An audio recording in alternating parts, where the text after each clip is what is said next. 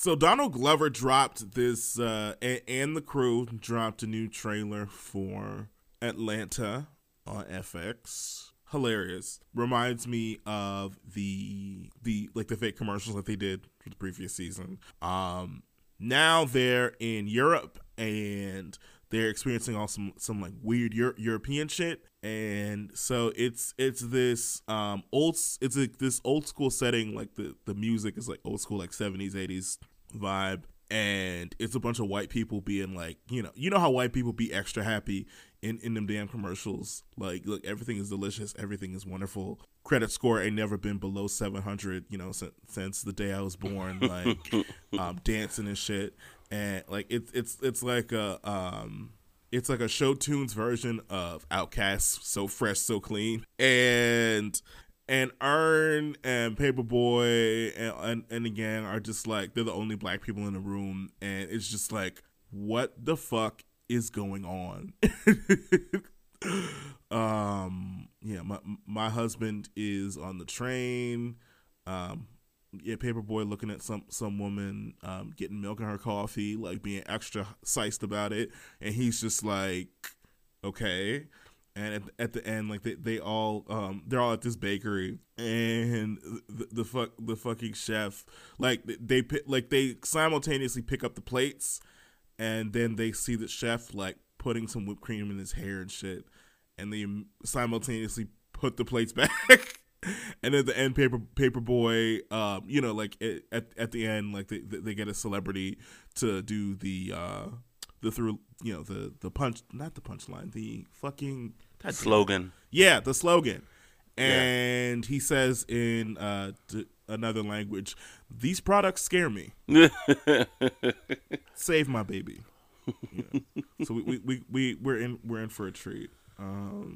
It's been a while since I've been to Europe. I've never been like on a trip. Like, it's always kind of like been through passing, like, because going through Liberia, there's no like straight flight from the States there. You gotta go through either Brussels or Paris.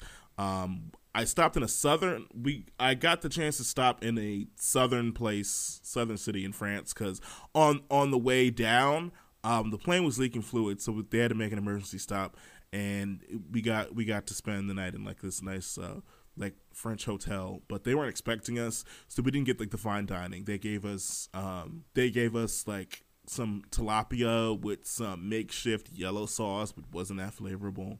And then in the morning, they gave us all the chocolate croissants we could eat. I'm sorry, you just skipped over the plane leaking fluid. Like, that was just, yeah, girl. Yeah, girl. Just another day. Yeah, girl. We was finna die. No. Yeah.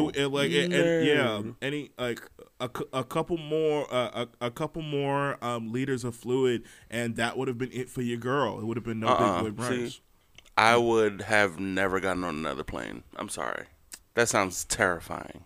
I was like, because like, I mean, I've been on planes since like I was on a plane to like Jamaica when I was like 10, and I just kind of like got used to like planes being scary. Like, and like even like to this day, like I was in Atlanta. I took a trip to Atlanta last year. Even like plane leaking fluid. Like, hey, if the pilot ain't freaking out, I mean, I ain't got no reason to do that shit. It wouldn't like some soul plane shit where like when it's like the pilot's dead. It is what it is. Plane shit, real plane girl shit. I've only been flying planes for like 4 or 5 years, so I'm relatively new, and that's not something that I would ever like to hear. So yeah, I'd never want to hear that. It was interesting. Like I wasn't alone. Like my aunt and my cousin was there. It was like she I think she overheard before me. She's like, oh, nigga said that's like, interesting. Ain't shit about that like, interesting. They play leaking fluid. He said interesting. Did y'all hear that? We have two different definitions of interesting.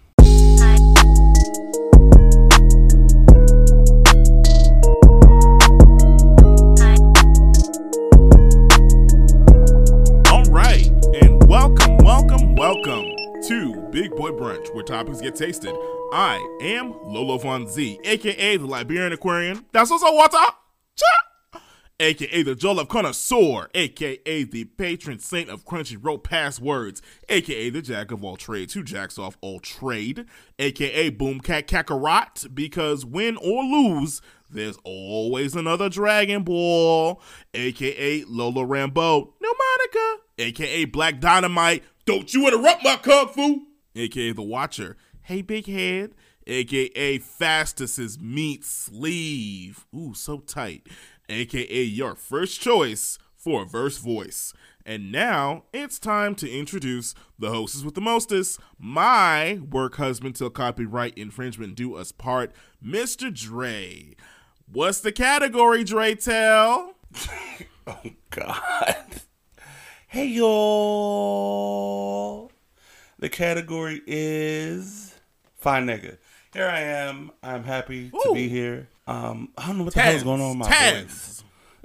Across the board. I don't know what's going on with my voice. I sound like SZA. Y'all give that song way too much. Like, that fucking Casio keyboard ass beat, girl. But I'm happy to be here, you know. It's probably because I was like in a cold room yesterday. Who knows? But I'm okay. Feeling good, feeling right, and let's get this shit.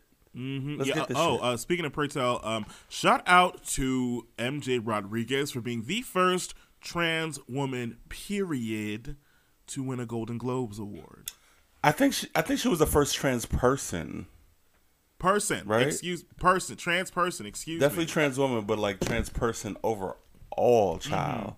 I was like, oh my God, I know that's right.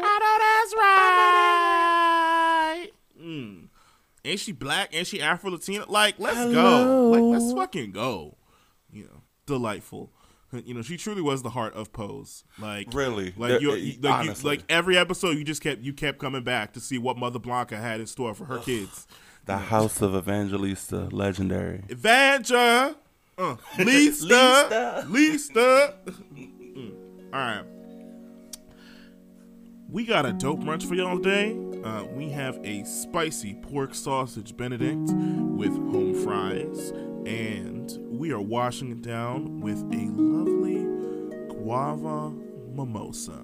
I remember in college, I saw the way that they would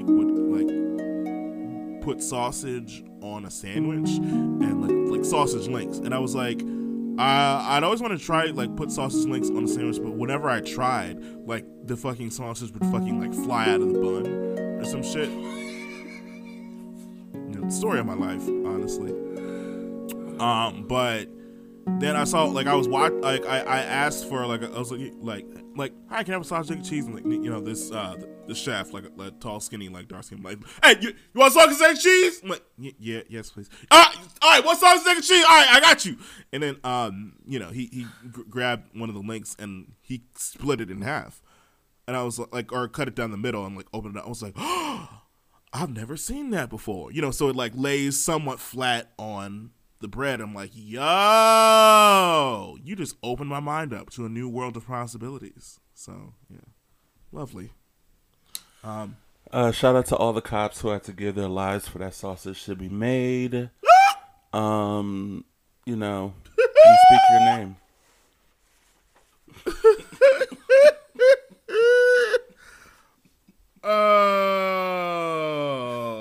My co-host is on several today.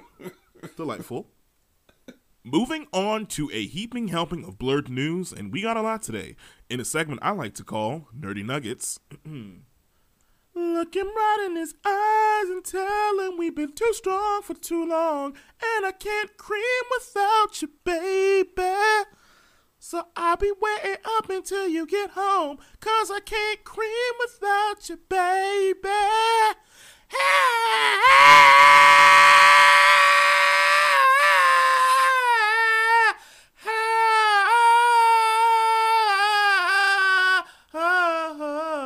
You make my dick say, hey! Thank you. They're gonna shut us down soon. They will. And then we'll be right back under a new name. They're gonna have to drag me out this bitch, and I'm going kicking Shima. I'm kicking 3 bitches in the face. Like I'm collecting teeth, so y'all bitches can come for me if you want to. I've been listening to a smidge of Azealia Banks. I'm feeling a little ratchet today. Oh, so. God. Domino's Pizza. All right. So real quick, before we get into all the other stuff, so Eternals is on Disney Plus right now. On Disney Plus right now.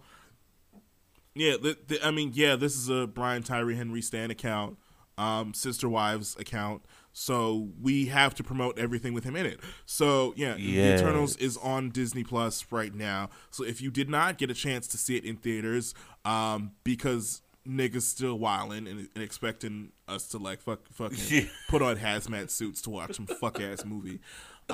It's now available for home enjoyment.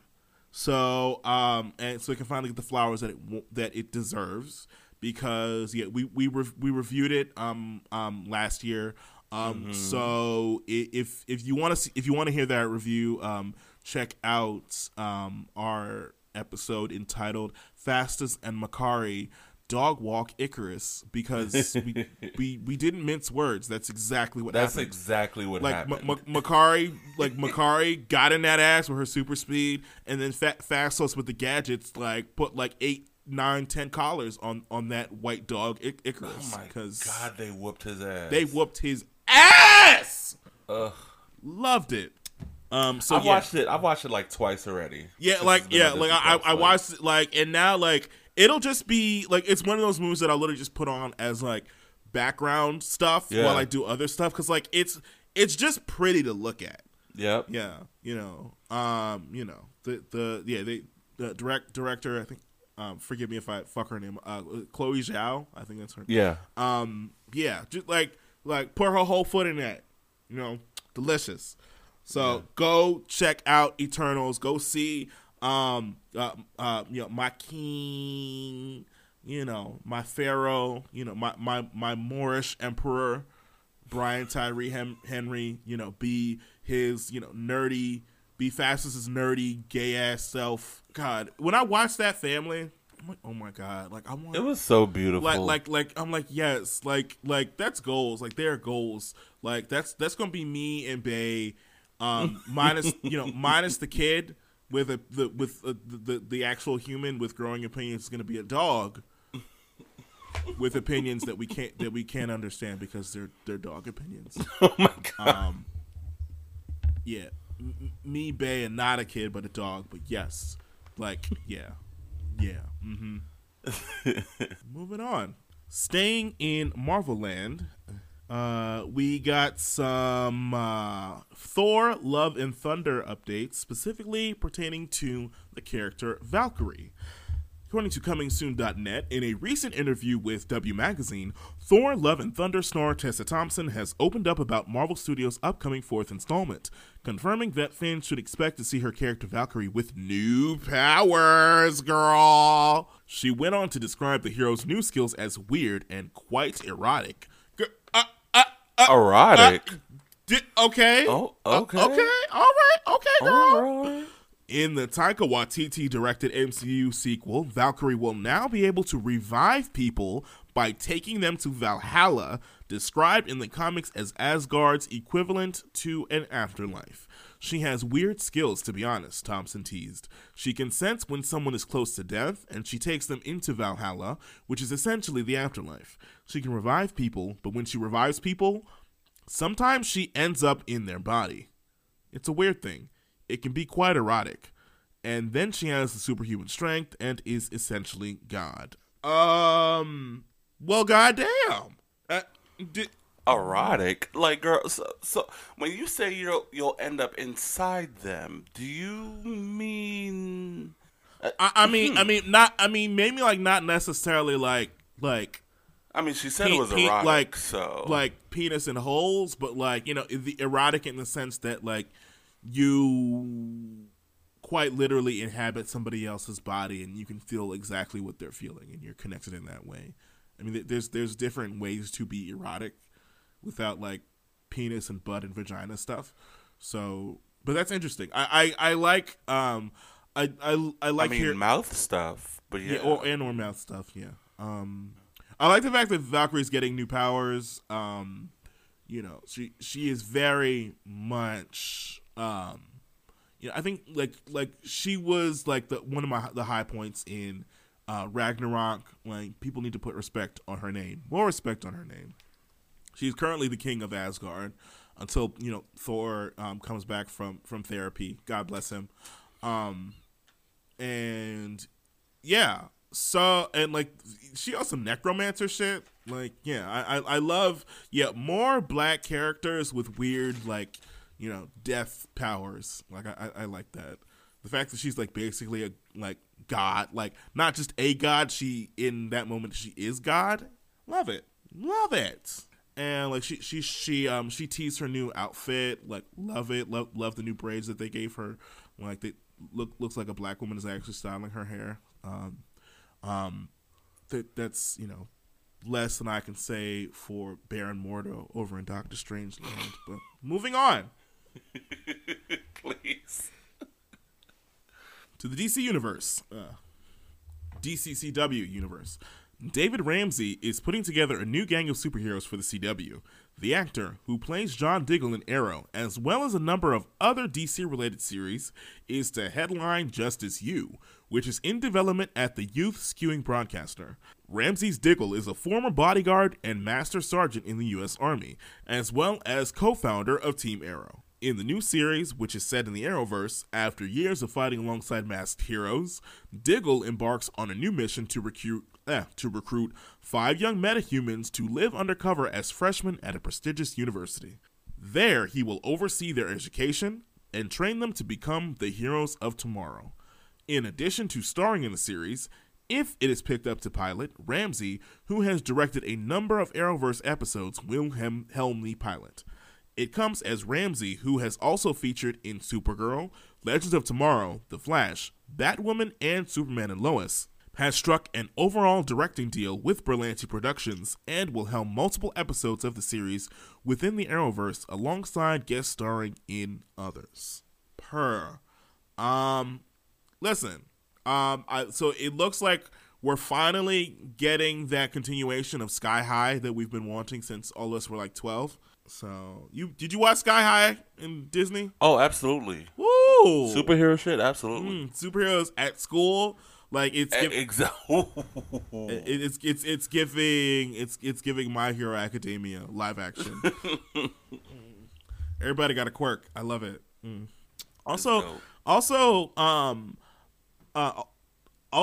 black actor getting an overall directing deal. Like an overall directing deal, like for like specifically like superhero shit. That's pretty fucking dope. Hopefully we'll see a little bit more diversity. We'll see, cause like they stuck Diggle with a white wife, and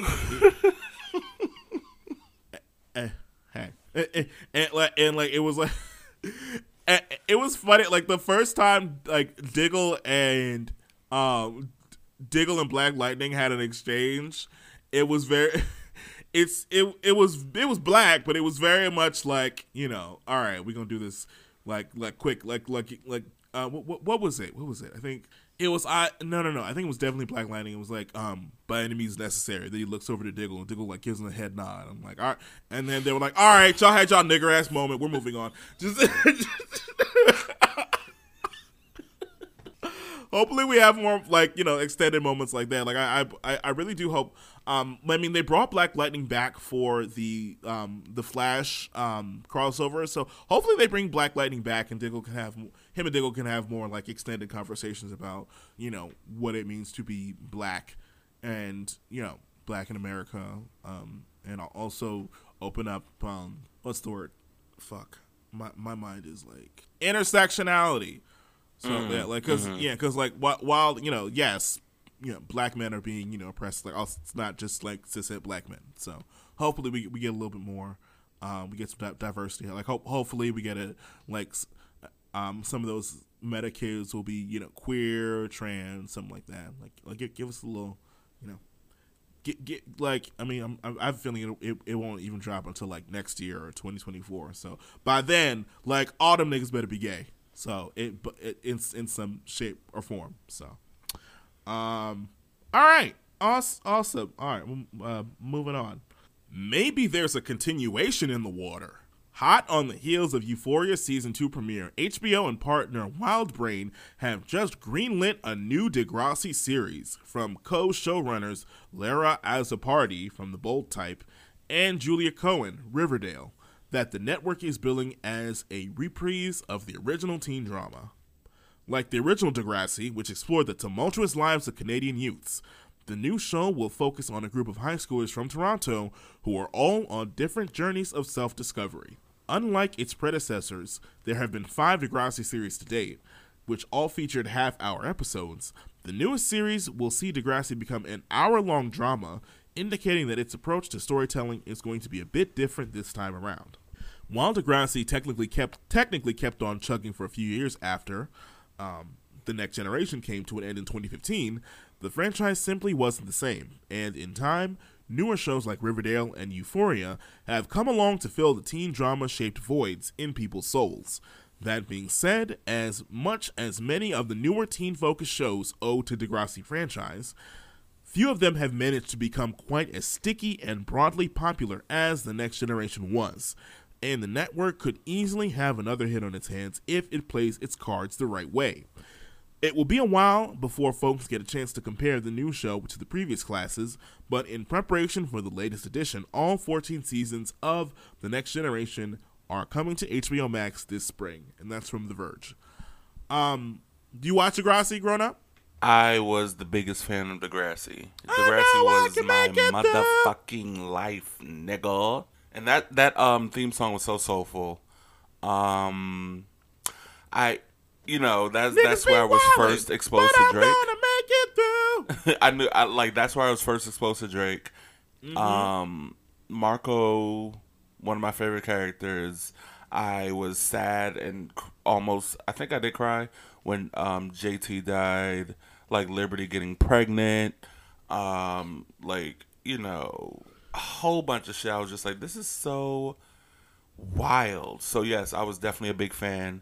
There's so much potential right now for this show to be like a big hit. If the network, like they said, if they play their cards right, there's like a big chance for them to attract the people my age and also younger kids like, 16, 15, whatever. If they have the interactions between the characters, older and younger, right. Cool. They can do it. But they really, really, really need to do it right. It doesn't need to be a bite off of like shows like we were saying, like Euphoria and all that shit. They can definitely stick to the Degrassi formula, but just make it more modern. It's not that hard, niggas. Trust me, it's not that hard. I can hear the RuPaul in your voice. Oh, and don't fuck it up. No, I was not a huge Degrassi fan, but I tuned into a couple episodes during the Shark in the Water era, like that iconic promo. Like people still talk about that promo. It was amazing. Yeah, it's like, and forgive me, like I've forgotten all the names, but like as a kid, like I had a huge crush on the Indian girl. Do you know what I'm talking about? Yeah.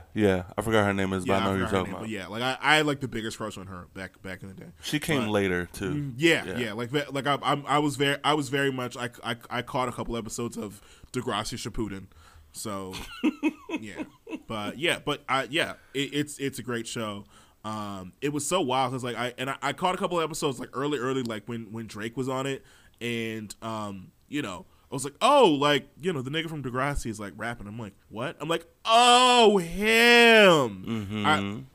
And y'all remember when Drake was first coming out as like a rapper, like he would go on stage and be like, hey y'all, my name is Drake. I used to be on Degrassi. You know what I'm saying? I'm like, and you know what? He was smart to do so because that shit was big as hell. Cause it worked. It did. It really did. And he gently yeah, changed over time. and he literally, and you know, and all of that culminated in the "I'm Upset" music video, where he brought a whole shitload of people back from that the was original. so good. That was so wild. Good. And you know, Jay and Silent Bob were there. Kevin Smith was doing weird things at the camera. Like he was making weird googly eyes at the camera. I'm like, oh, like girl, like just you ain't got, like you being real extra right now. Like it's not. The nigga that shot Drake, like they chased him out the fucking place. That shit was funny. Mr. Simpson came back, didn't he? Yeah. Yeah. I do remember him. And yeah. So yeah, like Drake said, stick to the formula. Keep them far away from them wild ass Euphoria children. Like no. Yeah. No. Because no, always, you know, doing MDMA and have crying glitter tears under pillow forts. Absolutely not. Like, people are not coming to Degrassi for that. They're going to Euphoria for that. So if y'all try to imitate Euphoria or these other shows, you will get fucked up. And niggas will not want to watch. So please just do what you do, and you do it very well. Don't do it. Don't do it. All right.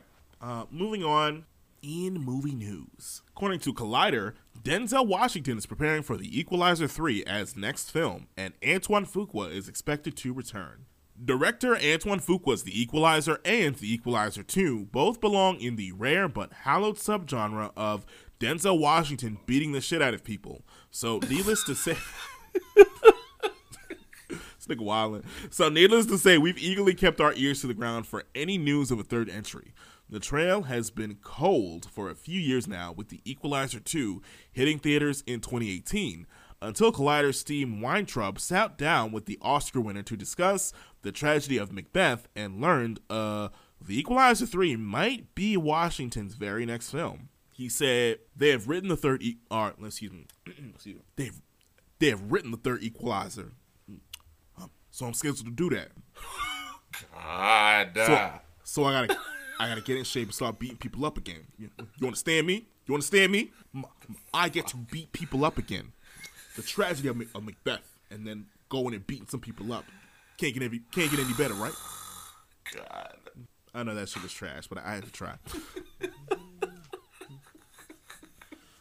We'll find every single one of y'all, hunt you down. You understand me? You understand me? I'm like, oh shit. God. Whenever he's about to beat somebody's ass, he always needs to make sure that you understand him.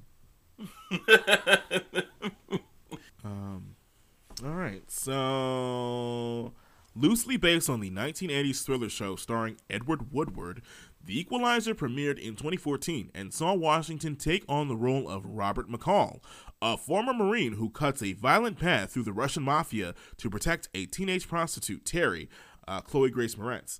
A follow-up debuted 4 years later, the first sequel for both Washington and Fuqua, which sees Washington's lead character seeking revenge for the murder of a close friend, Susan Plummer. The Equalizer 3 still hasn't been officially confirmed, but we know Fuqua has ideas.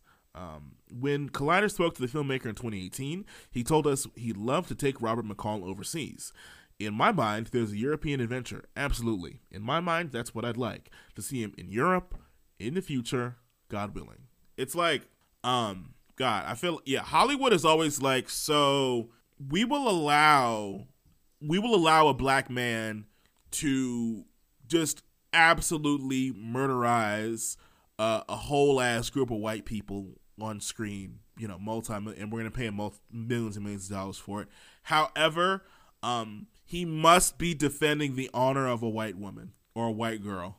That's the only way. Like that's the only way it's gonna work. So, did it Man on Fire?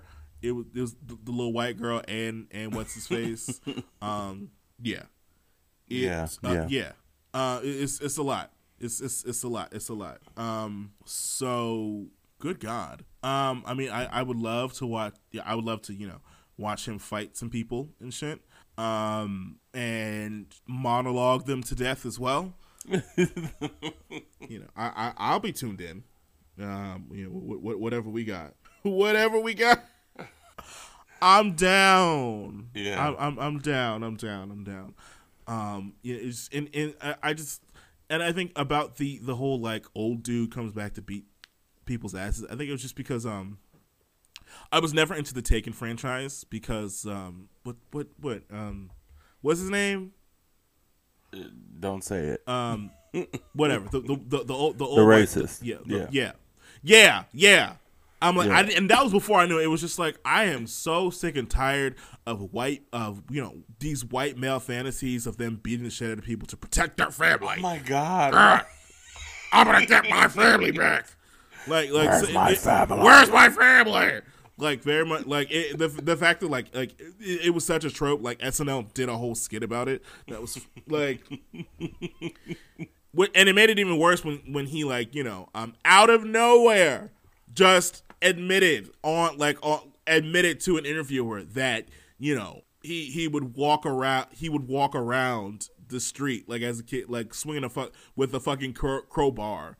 Right. Like looking to fucking beat up black people because one black person did one thing to somebody he cared about. I'm like, oh my god, what the fuck? Anyway, so, and this is not saying Denzel Washington's politics don't make you raise both your eyebrows, but it's a little bit better coming from him.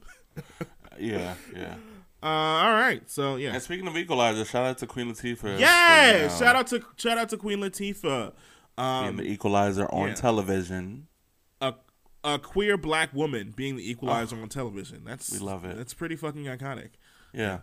Even if I'm even like I still need to check out the show just to see like what it's. My mom stands that show. She does not miss an episode. She loves it so much. A plus size queer black woman being an action star. I never thought I'd see today. It's so cool. It's so cool. Like, get into it. Into it. That's what I'm telling myself.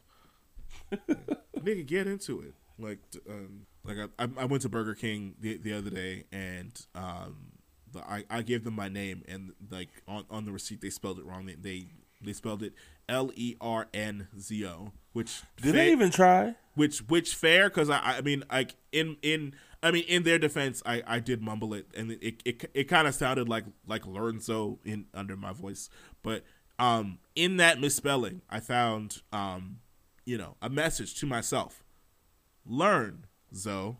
Oh God. Okay. Learn, Zoe. Bitch, learn. So yes, that's what I will do. Okay. Moving on to a story that made me chuckle. Internet personality, boxer, well, he thinks, and Pokemon fan Logan Paul made news last month after spending $3.5 million on a box of supposedly sealed and authenticated first edition Pokemon cards. However, shortly after announcing his purchase, many in the Pokemon card community pointed out that the box was probably fake. In response, Paul headed to Chicago to check the cards, and today he announced that, yup, it was all fake. I'm sorry.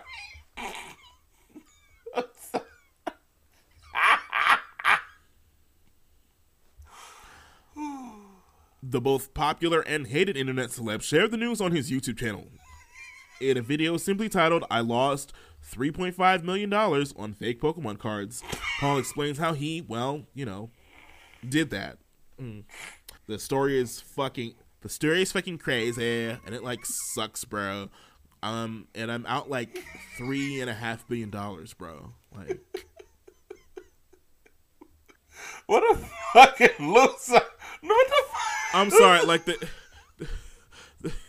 the thumbnail clip he has, it's him.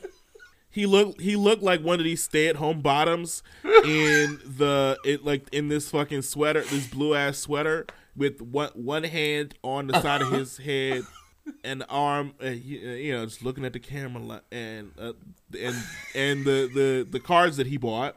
Like, what a fucking it. Now, I think what's the most annoying, right, about this, or not most annoying, but the most ridiculous part, is you are a mega rich person. You have ways to authenticate. To this shit before you send the money. The shit. Like, stop playing, bruh. You did you do this just so you could make a video? Because in what world are you sending money and not authenticating that what you're getting is real? I don't believe it, bro. Some ain't cleaning the buttermilk. That's all I'm saying. Yeah. Not this New York nigga coming up with all these fucking southern ass fucking like. Look, I always say you spent too much time down south. No, listen, I always say that if you are Caribbean, you're basically country, no matter what part of no matter what part of America you're in. No, but I was looking for a thing in the story where like he would be like pressing charges or some shit, but it was just like, but no, he just like. He's like, oh yeah, I just gotta eat that. The fact that he had what? I don't know. Maybe he'll press charges later. I don't know. Did you wire it to like somebody after they sent you an email saying they're stuck in like Nigeria? What happened? I really hope it was a Nigerian scammer. I hope so, because I really hope so too. I hope so. I hope it was a Nigerian scammer. Actually, I hope it was Joanne the scammer. Oh my god, that would be perfect. Like truly, honestly. Truly. Could you imagine if they are actually collabing on a video and Joanne's going to release something next? It's like, saying I'm the one who scammed. Yeah, and then her next video will be like, so I finally bought my Caucasian house. God. And if you don't like it, you can get out! God. All right. Didn't mean to bottom shame. Coming back to that. Thank you. Only because he looks like those obnoxious white gays. That like I don't know. I can send you this, but like the fuck it's like the fucking like super tight blue ass sweater with the just he looked like one of those. I get it. Yeah. He looked like one of those. All right. One last story. Hayao Miyazaki likes to do animation the old-fashioned way, and that's what many of his fans like about him. But sometimes when his old-fashioned tools break down, he doesn't have anything to replace them with. This happened to his electric eraser, which he has used over the years. Studio Ghibli tweeted the news of losing this tool that's so vital in their work. Miyazaki's beloved ideal electric eraser that he's been using for many years has had it. He was told that it's no longer being made. It's not a battery type. Charging can be done with the stand instead of directly inserting the cable. Is there anything that can be done? If anyone knows of an electric eraser that's close to this ideal one, please let us know. Studio Ghibli also tweeted a further note of gratitude for the eraser. You did a lot of work for me. Thank you. That's so Japanese. I'm sorry. I'm sorry. You brought honor to my work. I am so sorry. Oh, God. Oh, God. I'm sorry. Not him tweet thanking the eraser. I'm dead, bro.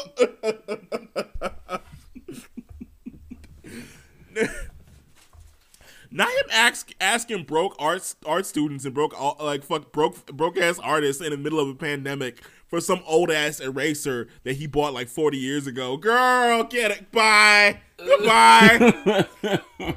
Not this old ass nigga crowdfunding art supplies. Girl, what old ass rich nigga. Like, girl, what is happening?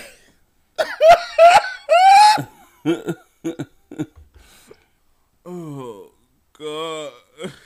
Like the girls out here having to choose whether to eat or whether to buy them set of pastels. Like what do you want us to do?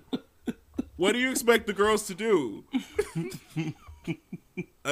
Like these kids gotta watch motherfuckers like spend $30,000 worth of fake money on NFTs, but don't nobody want to buy they shit that they spent like 3 months painting. What do you expect them to do, girl? What you should do is hire them. Hire them. You got like Miyazaki eraser, personal eraser. Like they could probably retire off that money. Exactly. If we keeping it a buck, personal eraser. Like that shit tickled me. You ain't getting no more anime bops because my good sis has my good sis, like her eraser is done. Oh, that is hilarious. I'm sorry, but honestly, I mean, and he old. He's like old. So like ain't no like learning some new way to erase shit. Yeah, like, he's in his 80s. So it's the tried and true for me. So ain't no fucking eraser app. I'm about to learn how to fucking do like for this next shoot. So it's fair. I mean, that's nice that he said. It's like because he the hardcore Miyazaki fans be like, hey yo, when you dropping the next shit? When you dropping some work? And it's like, yo, bro, like, well, if y'all niggas can get me, do you have a time machine? You can go back into the past and get me a fucking electric eraser. Or I know I got some fans out there that will reverse manufacture the shit, reverse engineer the shit. Absolutely. I mean, the fact it's no shade that this is actually kind of smart too, but I just thought it was funny. Like it was just. He spoke to his agent. He spoke to all the artists he worked that be working under him. Like, yeah, girl, we don't use that. Like, yeah, they stopped. We losing recipes. Why didn't you buy more than one? That's my thing. That's the tea right there. Why didn't you buy more than one? Why? Back when they still made them, girl. Okay, that's a wrap for Nerdy Nuggets. We're gonna take a break, and when we come back, we got you a no cap recap of Batwoman and Naomi. How you like that? I mean, it's Batwoman, so but yeah, no, I'm joking. All right, keep it locked. We will be right back.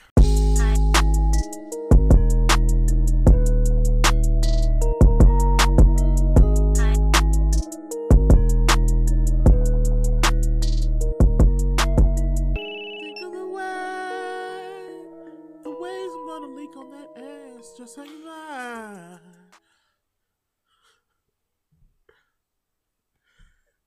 It's how you like. Don't even think about trying to step back. I never.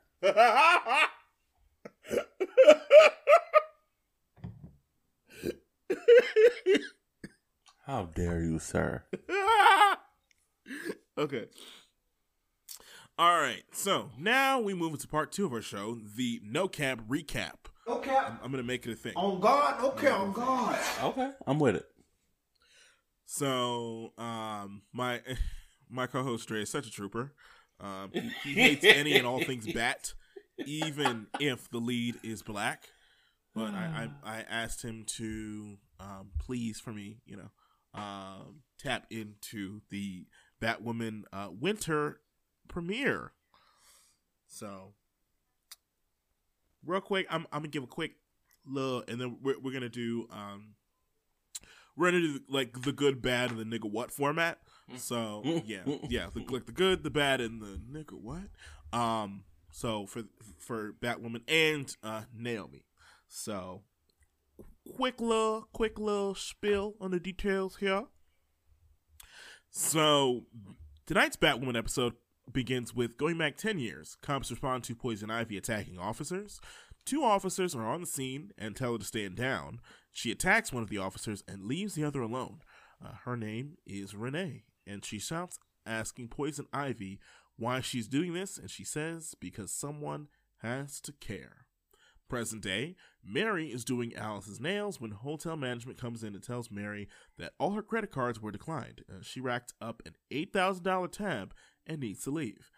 Mary tells him it is a misunderstanding and looks at him with green eyes. He tells her to take all the time she needs and leaves the room. Mary asks Alice what she should do, and she tells her to kill him immediately. Then she tells her to make her friends hate her so much that they want to give up on her. So, in this episode, Ryan's good friend Mary, like, if you've been keeping up with Batwoman, she's stepping to the bedside. Ooh, ooh, ooh. Step into the bedside. Yeah, she's poison. She's the new Poison Ivy. She's, the new Poison Ivy is Asian. Yeah, and she's slowly being manipulated by Alice into being badder and badder. Yeah, and meanwhile, Ryan, Luke, and Renee are trying to get their lives together because the way the girls lost everything, they lost access to the Batcave. They in some ratchet ass like garage. It's not good. It's not good. It's very not Batman. Luxuries of white Batman is that he had like a rich ass Batcave, and like no matter how many mistakes he made, but of course the black Bat heroes, they mess up once, right? They got to move out. That threw me because I haven't been following it, and I was like, nigga, they lost access to the Batcave. The Batcave. What is going on? I was like, ain't no goddamn way, but here we go. That was so ridiculous. I was like, ain't no fucking way, boy. How you get reparations and then immediately get it taken away? See, I can't laugh at that, but I am because it's funny. That shit was wild. So, so I know it's hard, but what did you like about this episode? Okay, so I want to say one thing, and this will, I think, right after I have to say, what I say I didn't like, because it'll only be one thing because it ties right into it. First of all, Ryan's hair, delicious the entire episode. Ooh, yes, girl. Beautiful. What I will say though, inches, it is length, look, life, amazing. They gave her, whoever was styling her hair did amazing. What I will say is like, it's so weird how laid her hair is, like, when she's just walking around. But the moment she put on that bat suit, they just turn it into the curly wig. I'm like, does the wig come with the suit? I'm like, that's a weird thing, but okay. But her hair, amazing. I love the story between Renee and the original Poison Ivy. Like that whole love story, or should we even call it a love story? We don't know too much about it yet. So, I don't know too much. You could still fall for an eco-terrorist. True. Yeah, you're right. So that whole thing I love was really nice. Yeah, I love the fact that this show, this superhero show, focuses on sapphic relationships. I really do love that. Yeah, nothing about Poison Ivy's aesthetic screams "I fuck men." Yeah, like she got plants everywhere. Like she'll stab you for stepping on grass the wrong way. Like it's. She seems clean, very clean. Like she's dating Harley Quinn in the comics. Why would she bring a man into that? It doesn't make sense. Yeah. So yeah, I agree. I like, first of all, nigga, like the original Poison Ivy suit, like it was giving. It was giving. Naval, giving naval. Midriff. The hair was on point. It was. The way she walked out of the forest, like ready to fuck some cops up, I was like, oh, all right. I was like, I cannot be mad at this. This is, hey. She stabbed the nigga with a vine. I was like, nigga, that was crazy. I thought he was dead. Same. And then Renee later on said, oh yeah, he didn't. I was like, what? She literally impaled him. He lives? Okay. She missed vital organs on purpose. What I will say though is that when Renee and Poison Ivy, the original Poison Ivy, were arguing like in her apartment, when Renee said, "Oh, and you're doing this all for what? Mother Nature?" I was like, "Girl, is that not a good reason?" Like, right? Right. Like, what? That's a good reason. What do you? It is 85 and balmy in the middle of December, and you're mad at me, bitch. Right. Please. I was like, girl, what you think you said just now is not what actually you was tripping. That's it. You was tripping. And the way Renee hit her with the okie doke, like brought the flower, which she shaded her for. She was like, "Oh well, I mean, I love the gesture, but you killed that flower." But continue. That shit sent me. She was like, "I love you so much," and they was getting all lovey dovey, and then she pulls out a doohickey and just stabs that hoe in the chest. And she freezes up. Everybody got a plan till they get stabbed in the chest. Listen, that shit was wild. Mama's skin started crinkling up. I was like, oh damn, she white. She don't need any help with that. Like, oh my god, like, damn, that was cold blooded. Yeah. Oh, also, Ryan's brother is like, quote unquote Black Joker. Like, all right, we can get like, to bruh. We can get to Black Joker. He reminds me of those cishet black nerds on Instagram who think they be eating these Joker cosplays, but like it's not giving the way it's supposed to give. Like, I know like the actor is like, he's really like into it. You're like, what, a chance to play the Black Joker? Yeah, but like, it's just, I don't know. He doesn't seem unhinged. He doesn't seem unhinged enough. And I'm like, and granted, I'm not asking a black actor to go there, because like the best Joker performance, like the method he went through to get it caused him to have a complete mental breakdown. So I ain't asking nobody to do that. But I'm just like, it just felt a little kind of, if like his performance just feels a little hokey. So, but I get that. But I do like the fact that we got like he's entertaining. He looks like he's having fun. That's the best. Yeah. We got a Black Joker type. He's light skinned, so I which I appreciated. Just very much so. Shut up. Yeah, just the fact, I'm like, you can't, like, you can't have an unhinged black villain and have him be dark skinned. Like, just yes. Yeah, I'm sorry. Yeah, like, yeah, that's a good choice in that part. Thank you. Yeah, the yellows just got to eat that. I'm sorry. Yeah. Hey. What did you think of his like him dyeing his hair purple? Who? Black Joker. His name is Black Joker. I'm sorry. It was. God. That's just what I'm calling him. He was a self-proclaimed, because he was the only nigga calling himself Joker. But I was like, bro, you really can you?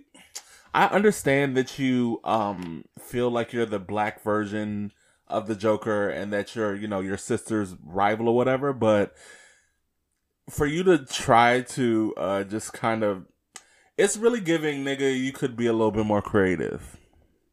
You're just trying to take over an already established persona. Nigga, come on. Like, do something a little, do something a little different. Yeah, and you don't, and once again, like you said, you don't really seem criminally insane. You just kind of seem like a nigga who's like fed up and just wants to play the game. Yeah.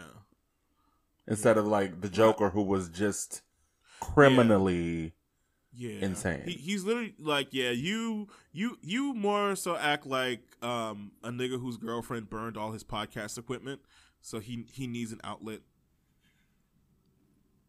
He needs another outlet.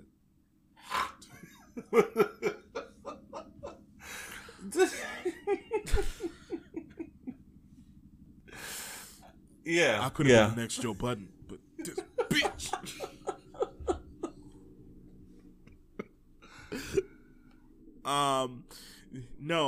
Also something I like to while we didn't get a lot of her in the costume until like later into the episode, the bad bitch link up, the bad bitch nigga with it was Ryan, Renee, and I keep forgetting light skinned girl's name, the ex cop.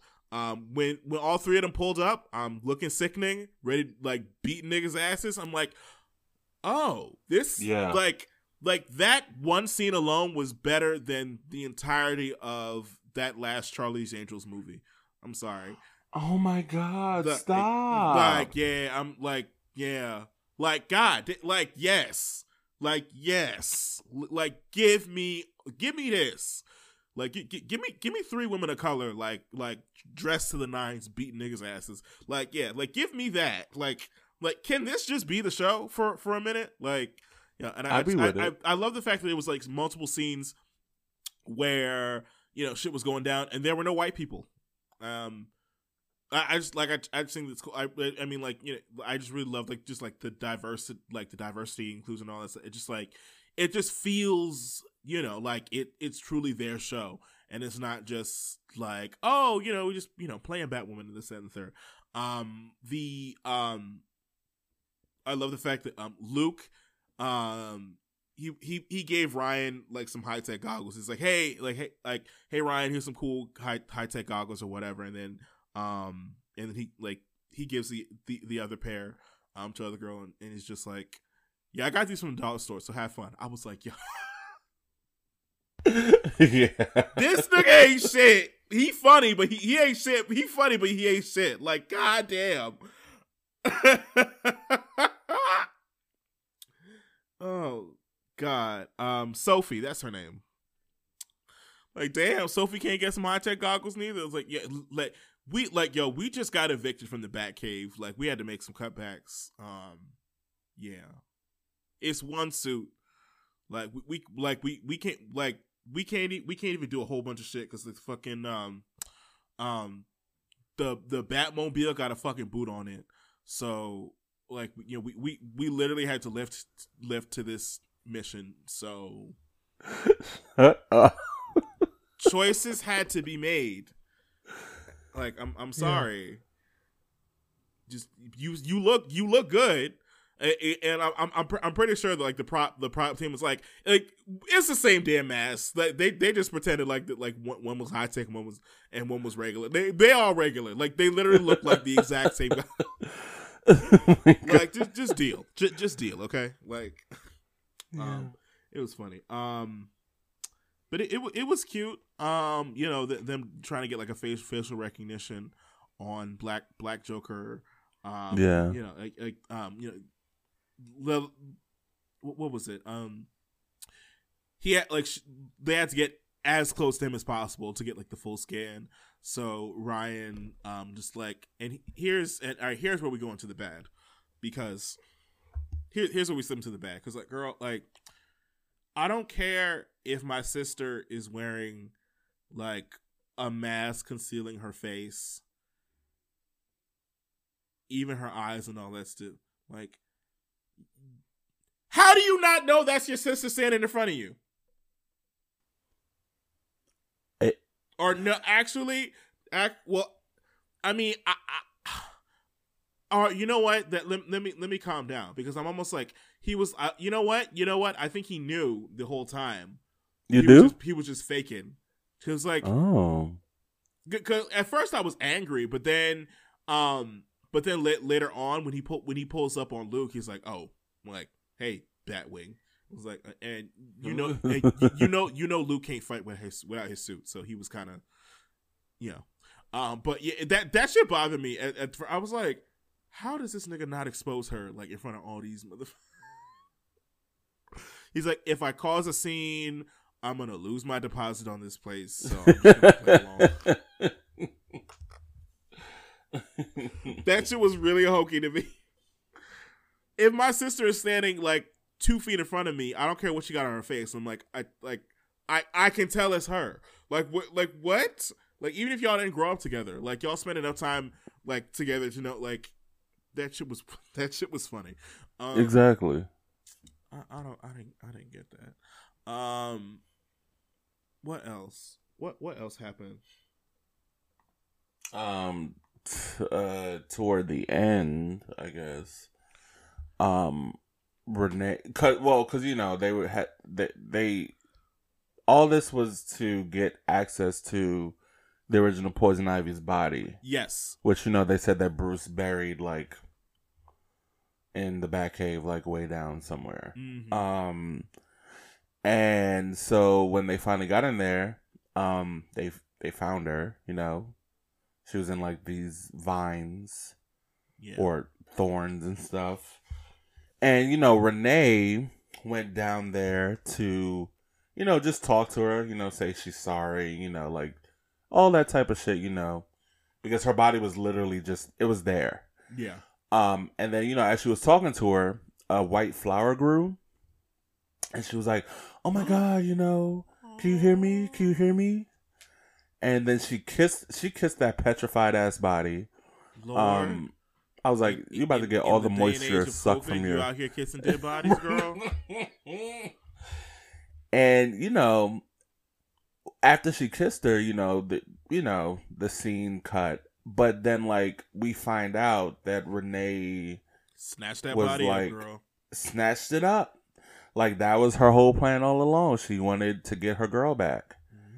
She never had any intention on, like, doing anything else. It was, I want my bitch back and I'm gonna get her. Cool. And that's it. I like that. Like, yeah, I love the fact that Renee Montoya doesn't have to play, like, the role of, like, the straight, like, the goody two shoes cop. Mm-hmm. She was literally in a whole relationship with a whole ass fucking eco terrorist. Yeah, and, she actually had genuine feelings for her. So she's very much in a gray area when it comes to even though she's the one who killed her.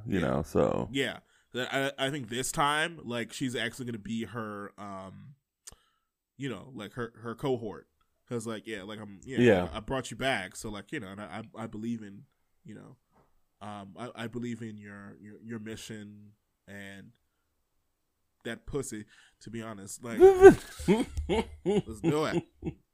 So we gonna be a bad bitch couple, like fucking niggas up in the name of Mother Earth. So I ain't mad at it. Mm-hmm. And then we get to we get to the standoff between Ryan and Mary, and so they manufacture one more of those, like, petrified injection thingies, and Ryan was about to subdue her, and Mary makes a great point, because she's smart. She's like you really, like, I used to be your friend. You really about to stab me with a fucking syringe full of chemicals? You don't even know what the fuck they are. Like, really? Like this how you gonna do with me? And then she hesitates, and then Black Joker pulls up with Luke. Like, because again, Luke can't fight without his suit.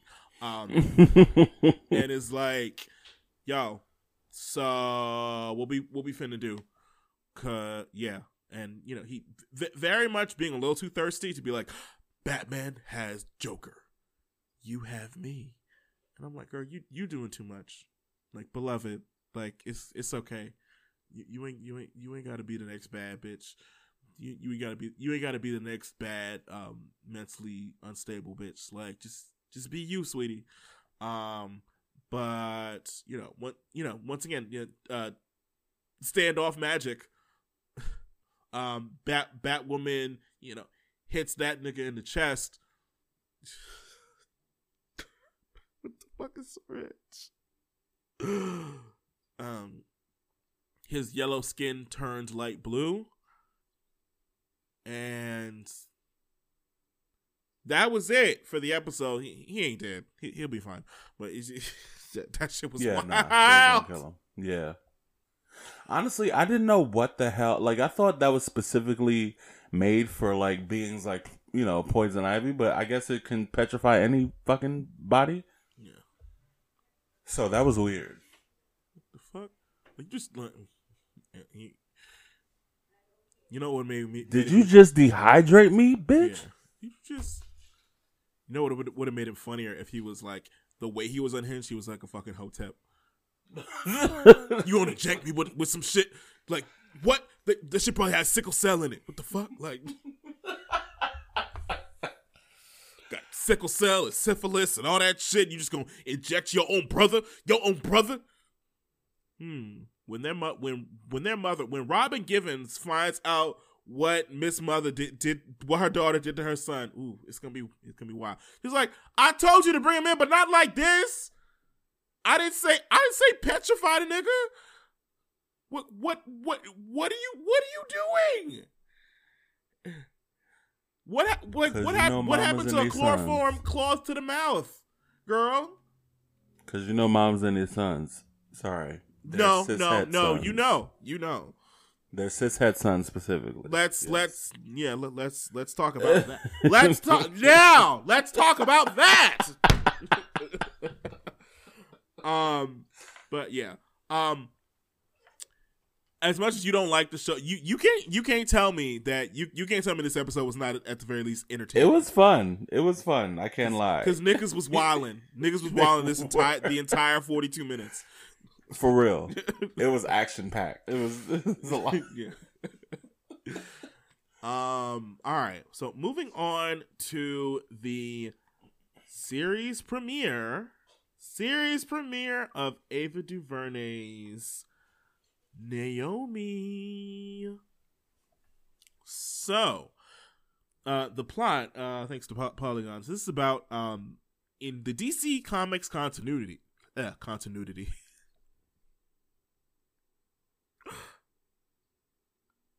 Help me! In DC Comics continuity, Naomi McDuffie is a superhero introduced in the 2019 miniseries Naomi, written by Brian Michael Bendis and David F. Walker, and drawn by Jamal Campbell. In the 6-issue introductory arc, Naomi becomes aware of irregularities around her adoption and confronts her parents and a few other figures in her small community until she gets some startling answers about where she came from and what that implies for her future.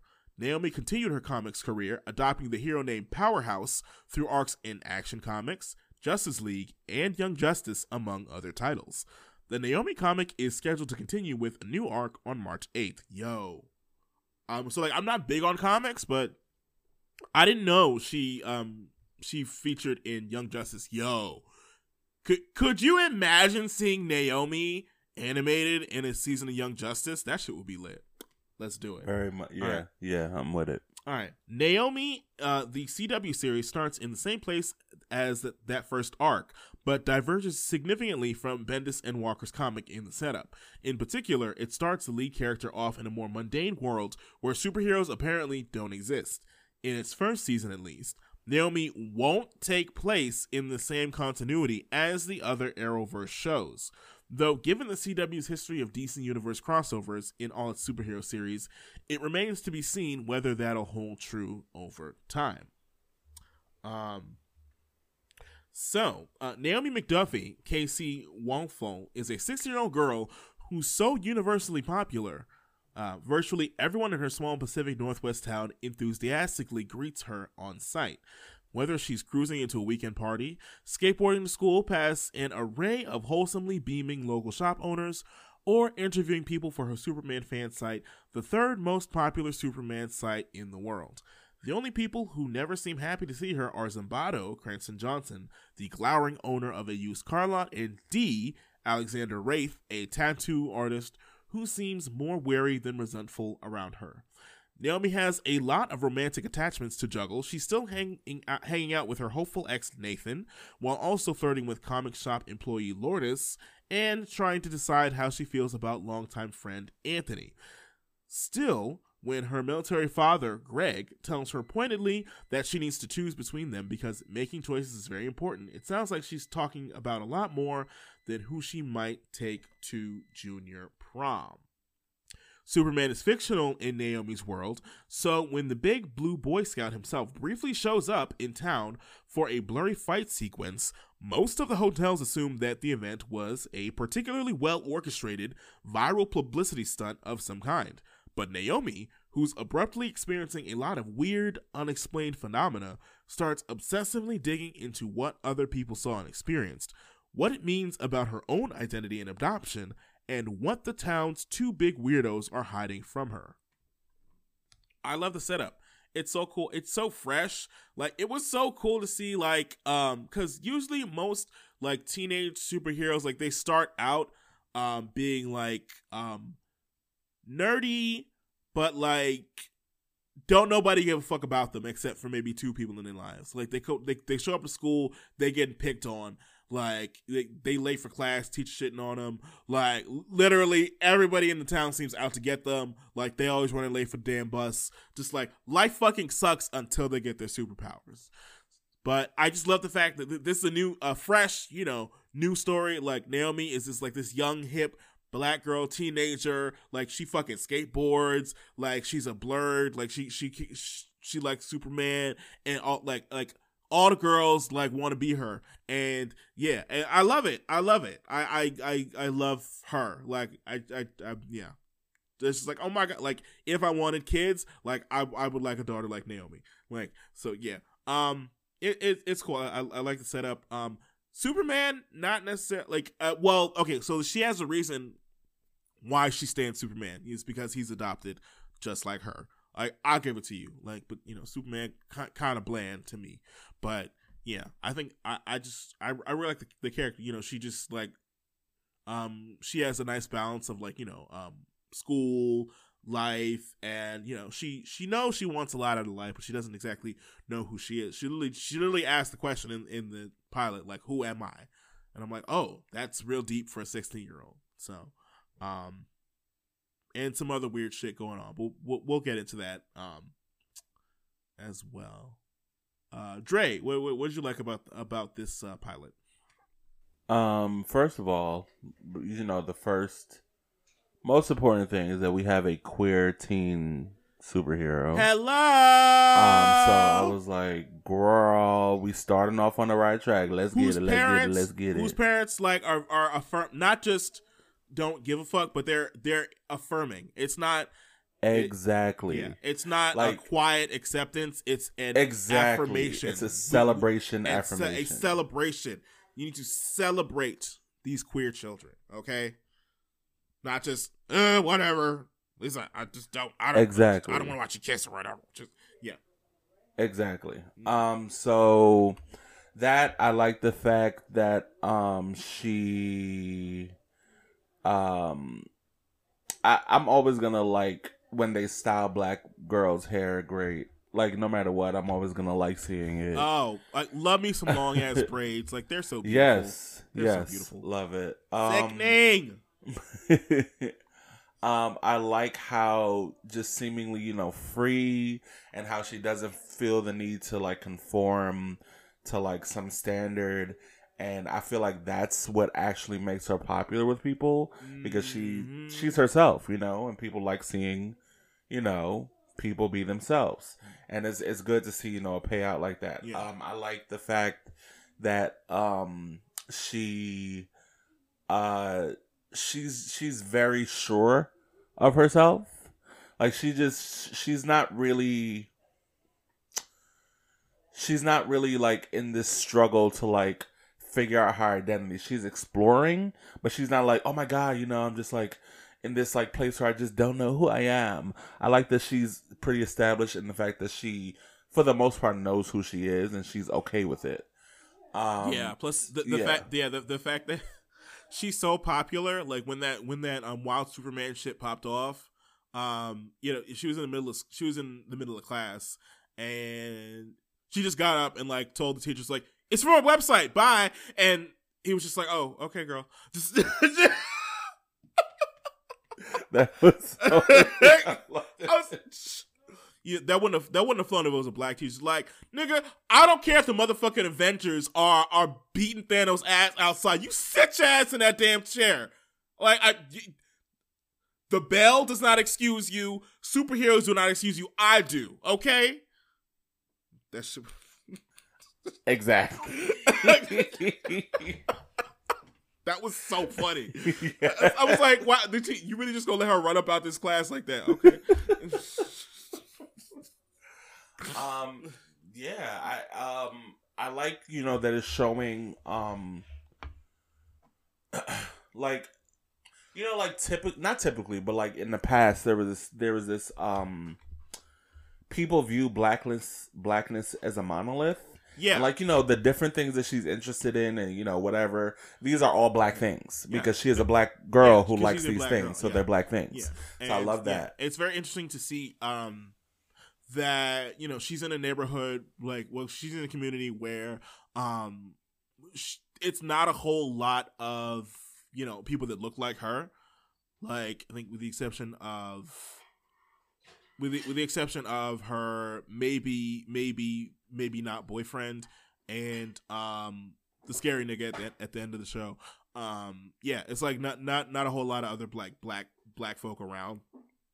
And it is important to to acknowledge that not all black kids grow up in a neighborhood where with a whole bunch of people that look like them. So yeah, as a friend that pointed out the other day.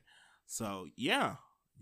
I thought that was cool. I wanted to go upside that little light skinned boy's head when he tried to clown her for liking Superman. Leave my daughter alone. If she likes Superman, that's who she like. Like, she don't like you, clearly, because she not with you. Stupid ass boy. Anyway. But yeah, when the weird shit starts happening, it was I wanted more weird sci-fi shit to happen, but Ava, she's good for a slow burn. So, I think she was at school. I think she was reciting something. She was doing something super nerdy because of course she's like, she got straight A's and shit because she's super smart because duh.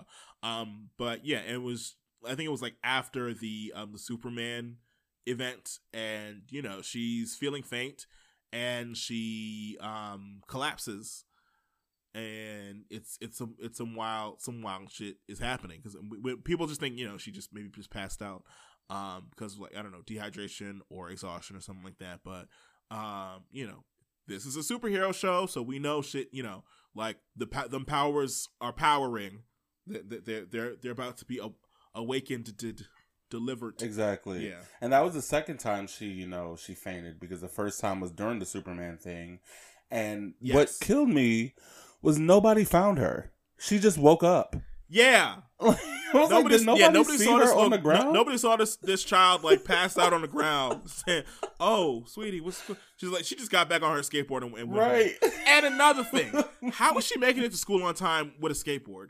Man, did she leave early? Yeah, let us know. A bike, yes, but a skateboard. She had to have left early.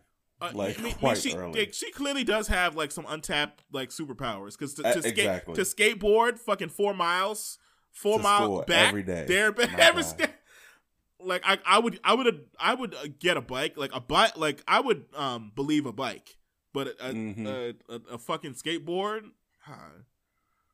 She said, "Look, I'm working my fitness." Yeah. You know her shit, I just know her shins could bend steel. Just Yep. Her calves, her thigh. Look, calves and calves. So when we see her do a first superhero kick, that nigga's head's coming clean off. Not even clean off. It's just so powerful. It's just the top of his head is just gonna slide off, and he's just gonna be jaw and tongue. But yeah, let's talk about let's see.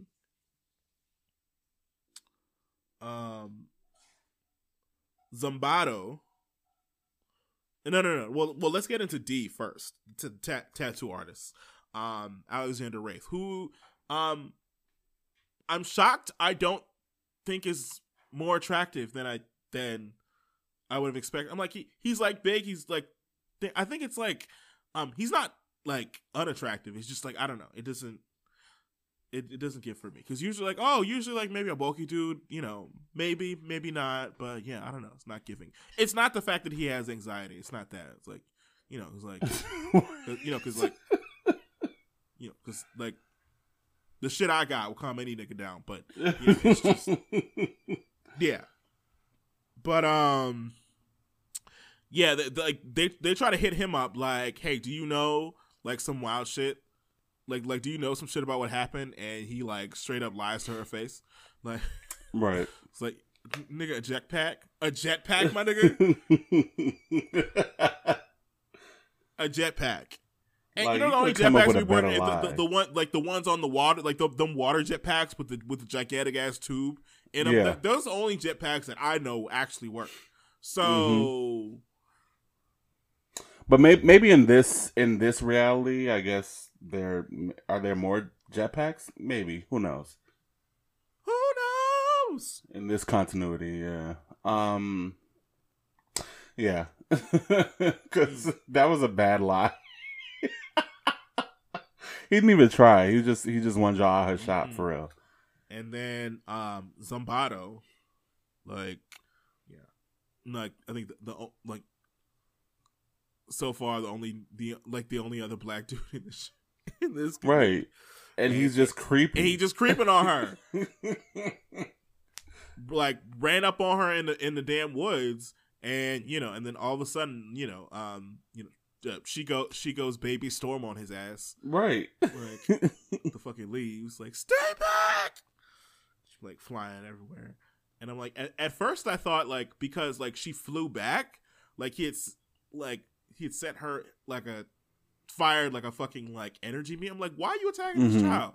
Like, but apparently, he was like, oh, you thought that came from me? It's like, oh, she just can't control her powers yet.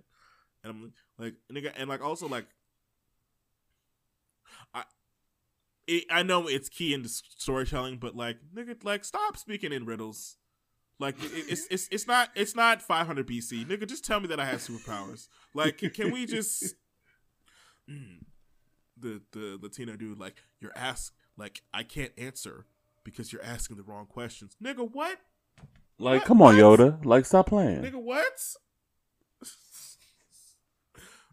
Do I have to put you on my back and fucking do backflips in the swamp for you to tell me what the fuck is going on? What are we doing?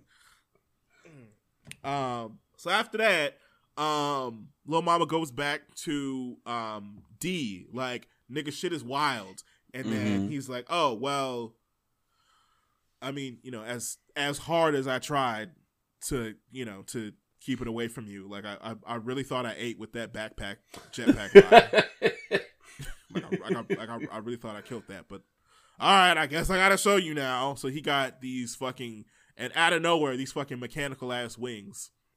Yo, that shit threw me. I was like, bruh, what is this? What is this? And, you gotta do the whole, like, ask the question. Who am I? Who am I?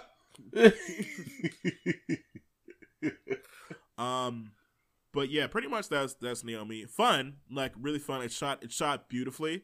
Yeah. The characters bounce off each other very, very well. Let me think. Also, just real quick. Go ahead. The whole thing that them actually for a second even consider believing that it was a stunt when actual property was damaged. Yeah. Like, bro, that didn't make no sense. Do you know how many contracts you would have to make to not only like the city but all of the different business owners to be like, right, hey, we're staging some shit. Months of paperwork. Yeah. And Lord. the fact that it was random and people literally could have died. Like, Exactly. Staged, fake and gay.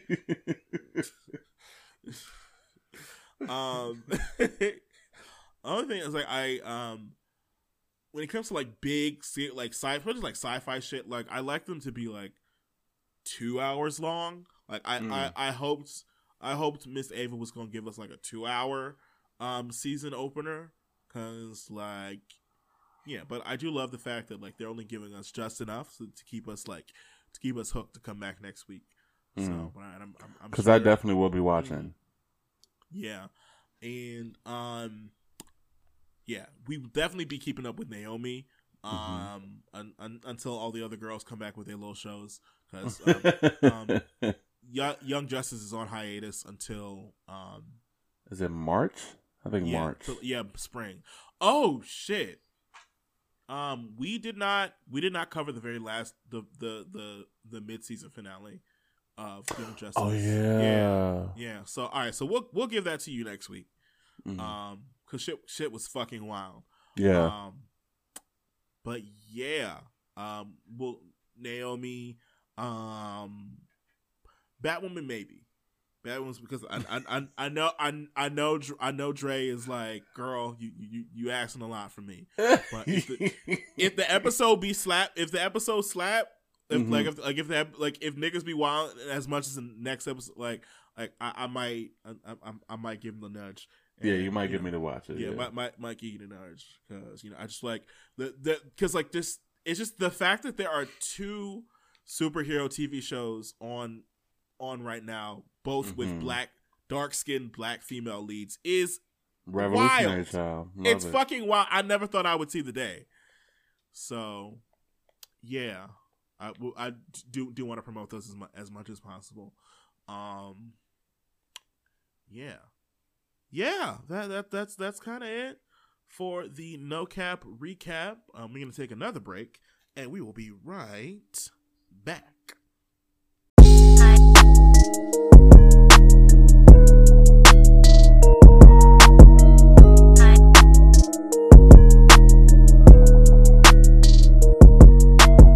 All right, and we are back. We are back with another sample platter. So, this week we're picking songs from artists that we need music from. Like, we need the bops, we need the snaps, we need the goops, the gags. Like, we need please, like, respectfully, like, give us all of the feely bop tunes to throw ass and widen mouth to. So please, yes, and cry too. Yes, most importantly. So I'm gonna kick things off.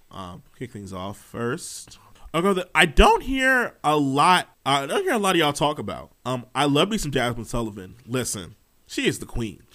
But I would love us to also recognize another amazing black female vocalist that was kind of on the come up around the same time as Jazmine Sullivan, and that girl is Melanie Fiona. Melanie motherfucking Fiona. Yes, God. Sets up a vocal clinic whenever she blesses the mic. And the song I picked is The Wrong Side of a Love Song. The moment you left me, I walked up my life. I tried to play cool, but instead I was playing myself. What you gotta know about me is I'm dying in this lonely hell. And I don't wanna be without you, 'cause I can hardly breathe without you. This is what it feels to be the one that's standing left behind. How did I become the wrong side of the love song? She said, where were you when I needed a friend? She started the song off with that. Bitch, nah.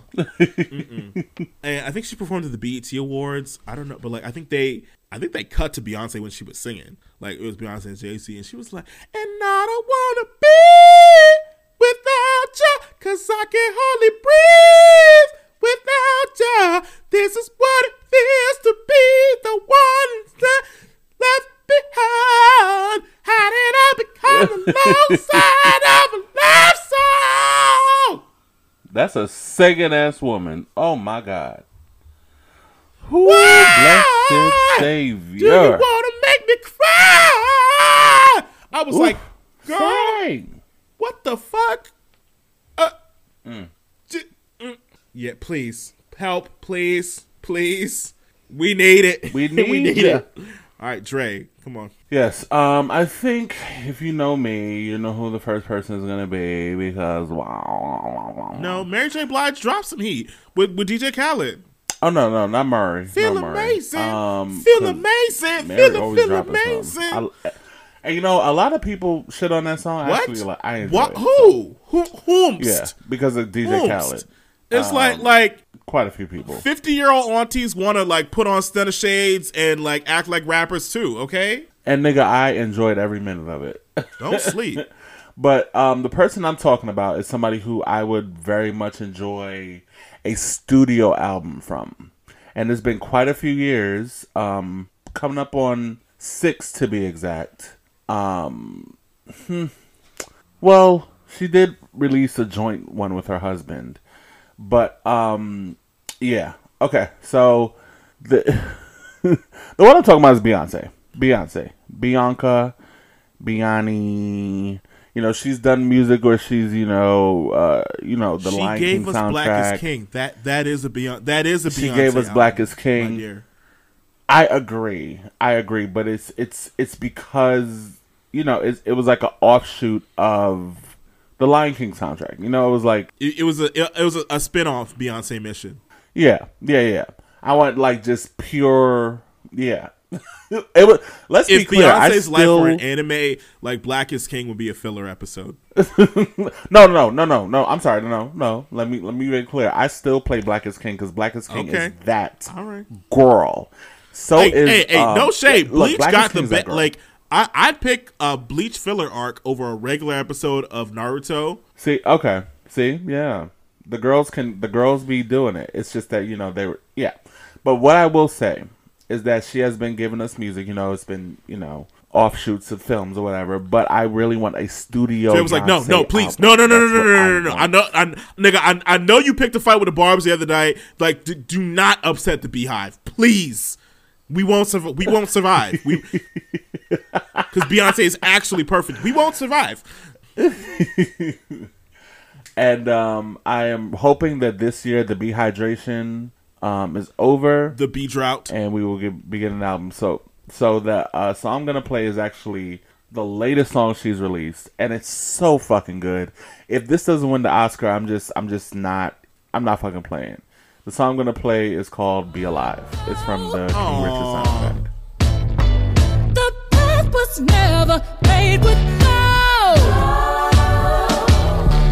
We worked and built this on our own. And can't nobody knock it if they tried. This is hustle personified.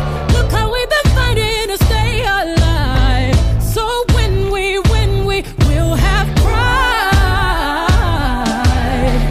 Do you know how much we have cried?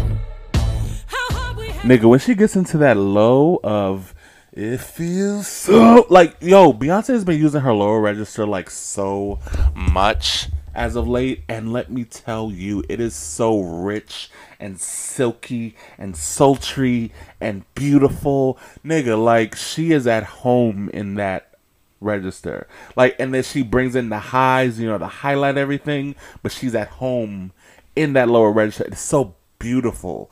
And the way she sang on that song, like, she's convinced me that she's just so happy and grateful to be alive. It's just, my God, that is a singing ass woman. And I want new Beyonce. Here's the thing. We got 20s Beyonce. We got 30s Beyonce. I want 40s Beyonce now. I want 40s Beyonce music. I want to hear Beyonce in her 40s. I just want to hear holding a 40, toting a fofo. Nigga. I know it's going to be good. So yes, Beyonce, please. If you're listening, because I know you do. Right? We need it, girl. We need it. Lola, what you got next? Who I have next is an R&B artist who, she drops city bops. Like the girlies know who she is, but she doesn't get nearly as much praise as she should, probably because there isn't a fucking huge music label exec pulling the strings. That girl is Victoria Monet. I love me some Coastin'. I love me that song. Love it. But today I'm going to play something a little bit more sensual. Touch me. Oh, God. I still gotta learn them all. Tell me when you're gonna make them the right into my world and touch me, feel me, to know me inside. You love me, show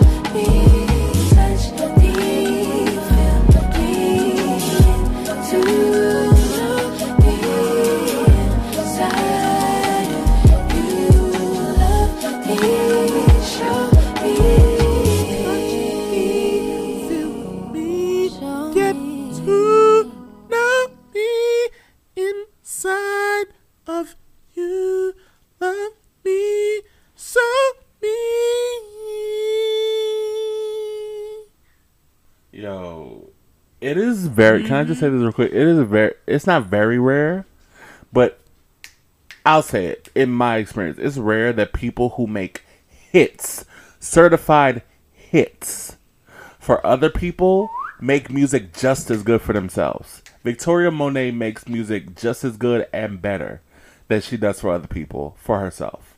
Bar none. Bar none. She's a star. And when you rock them short nails, that's low-key sentimental. They keep them cut, though, so there ain't no incidentals. Come on. Remix with Kehlani. Lord.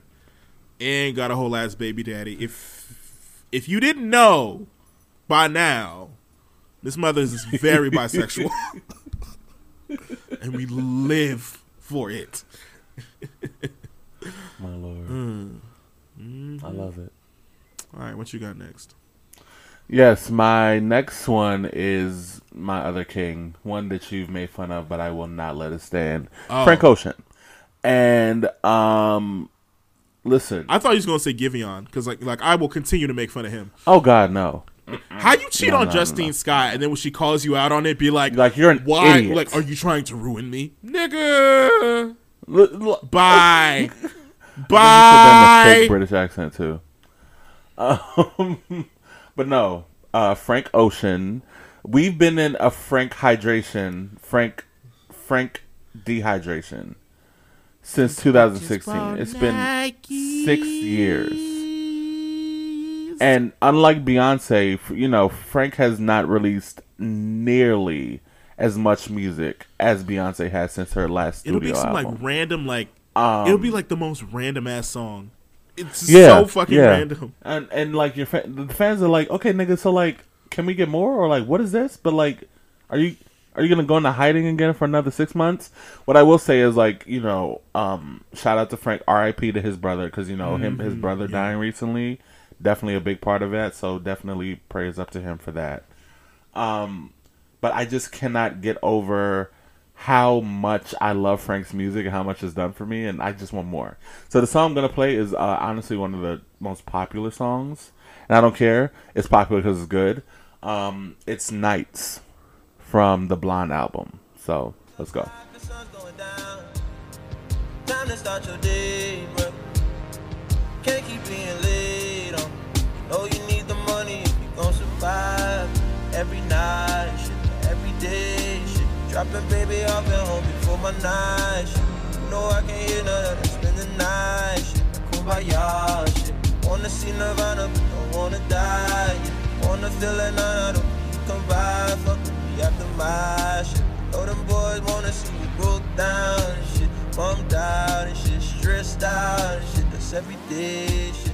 Shut the fuck What I love about Frank's music is like this shit just be like stream of conscious shit, and it just be so fun to quote, like round the city, round the clock, Smoke.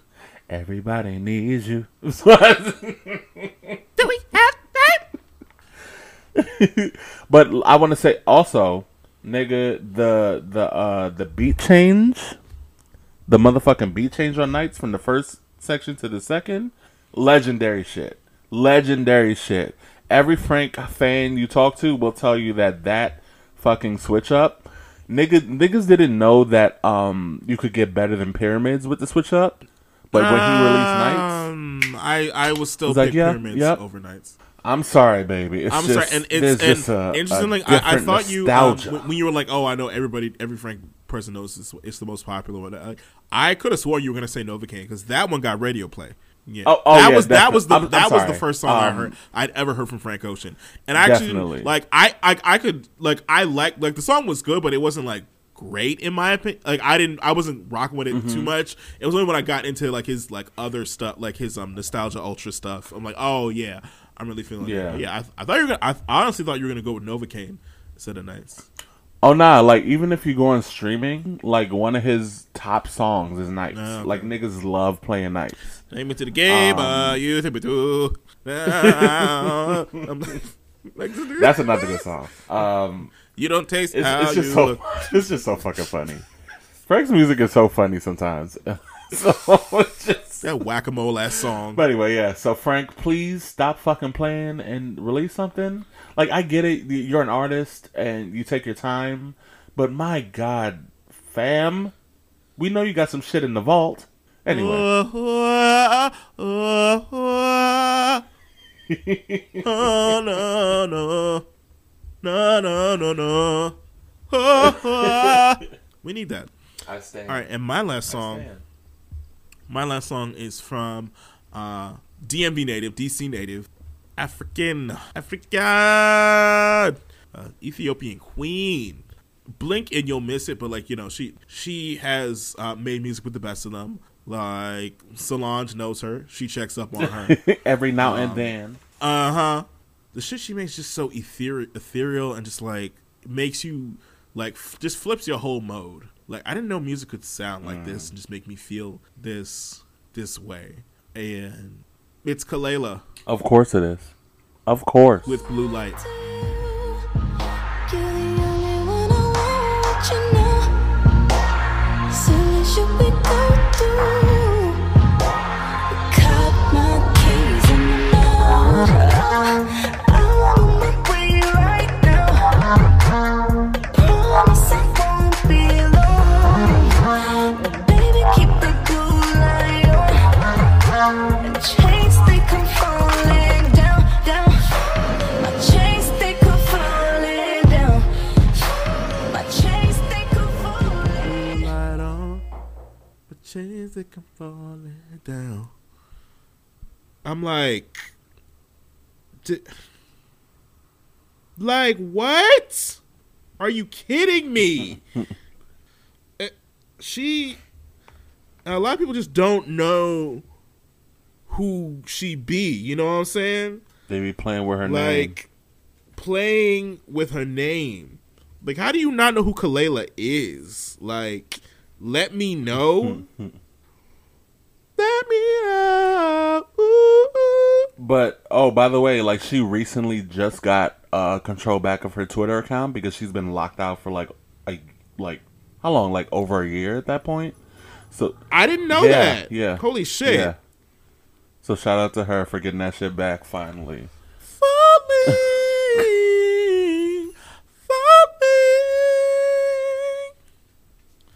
Although I've hardened, darling, my guard is down. When I know you're around, only one that fit the crown. Bitch. My God.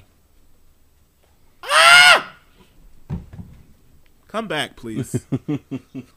Watch her just be like she's just been chilling in Southeast this whole time. It's like, yeah, it's COVID and all y'all niggas are gross and disgusting and unpasteurized and I can't be bothered. So I don't blame you, girl.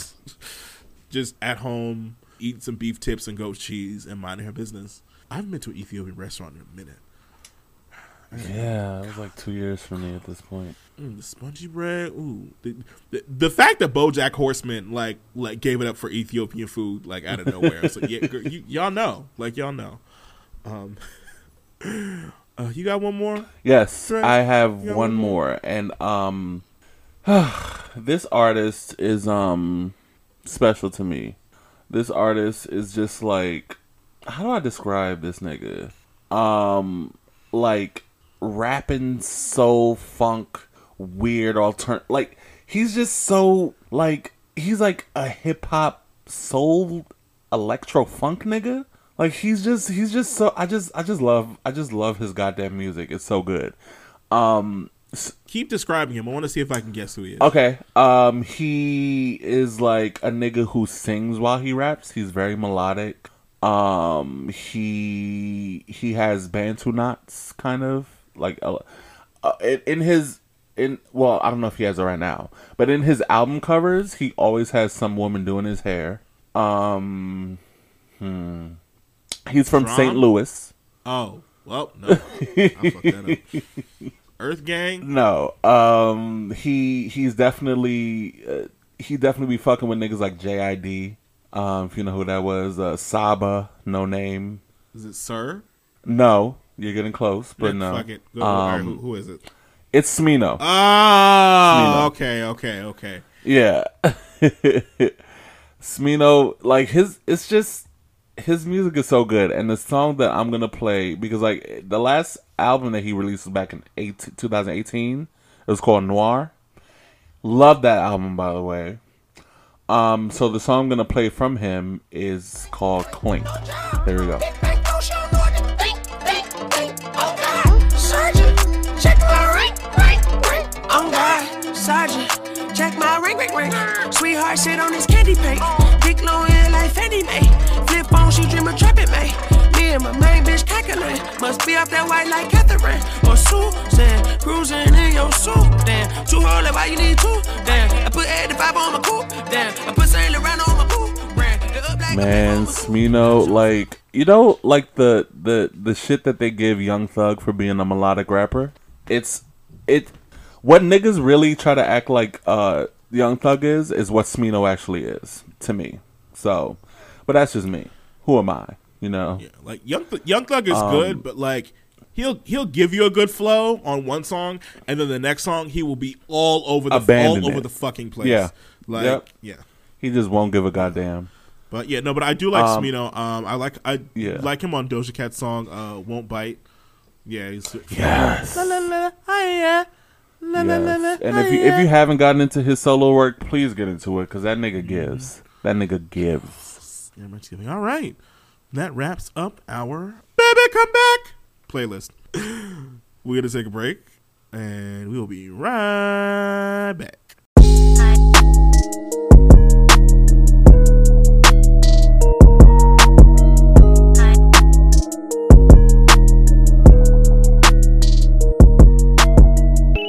All right, and we are back, and now it's time to scrape the plate.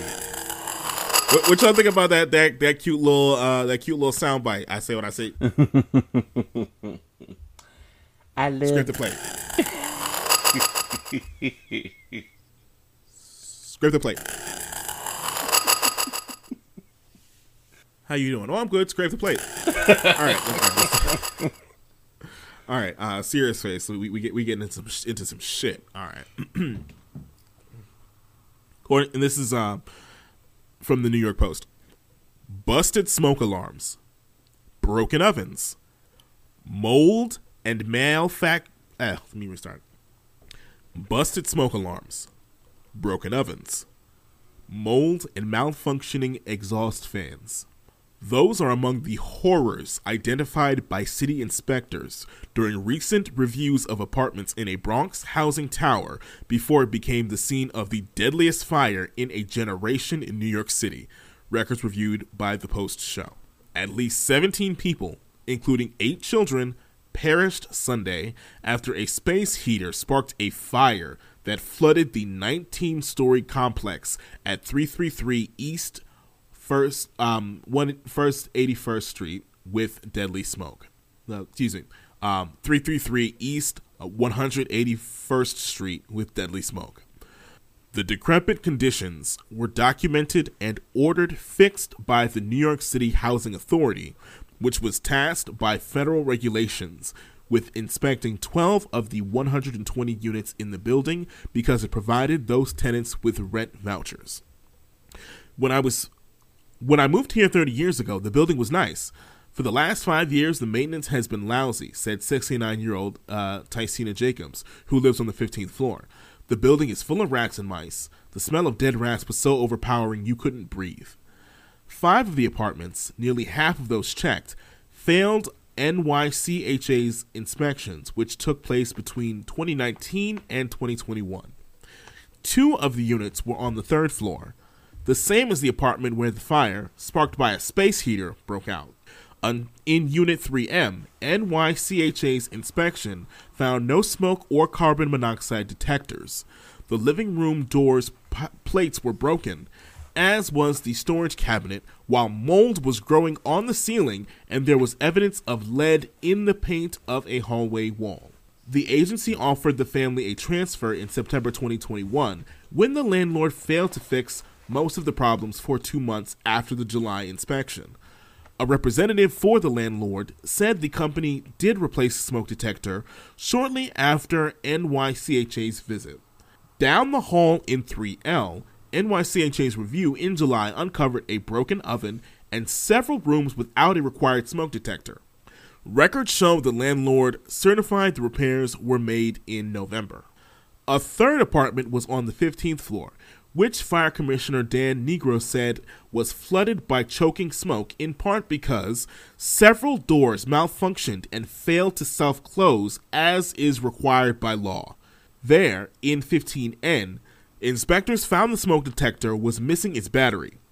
A representative for the landlord said in a statement the issue was fixed that same month, but NYCHA did not certify the repair was completed until November. Overall, the records show that NYCHA eventually signed off on the repairs to 4 of the 5 units. However, tenants said that often problems would persist or quickly reappear. Anytime we complained the smoke alarms in our apartment didn't work, they would take weeks to come and fix them, said 17-year-old Francisco Javier, who lives on the 9th floor with his sister, Gabriela. Even when they fixed the smoke alarms, it wouldn't be long until they broke again.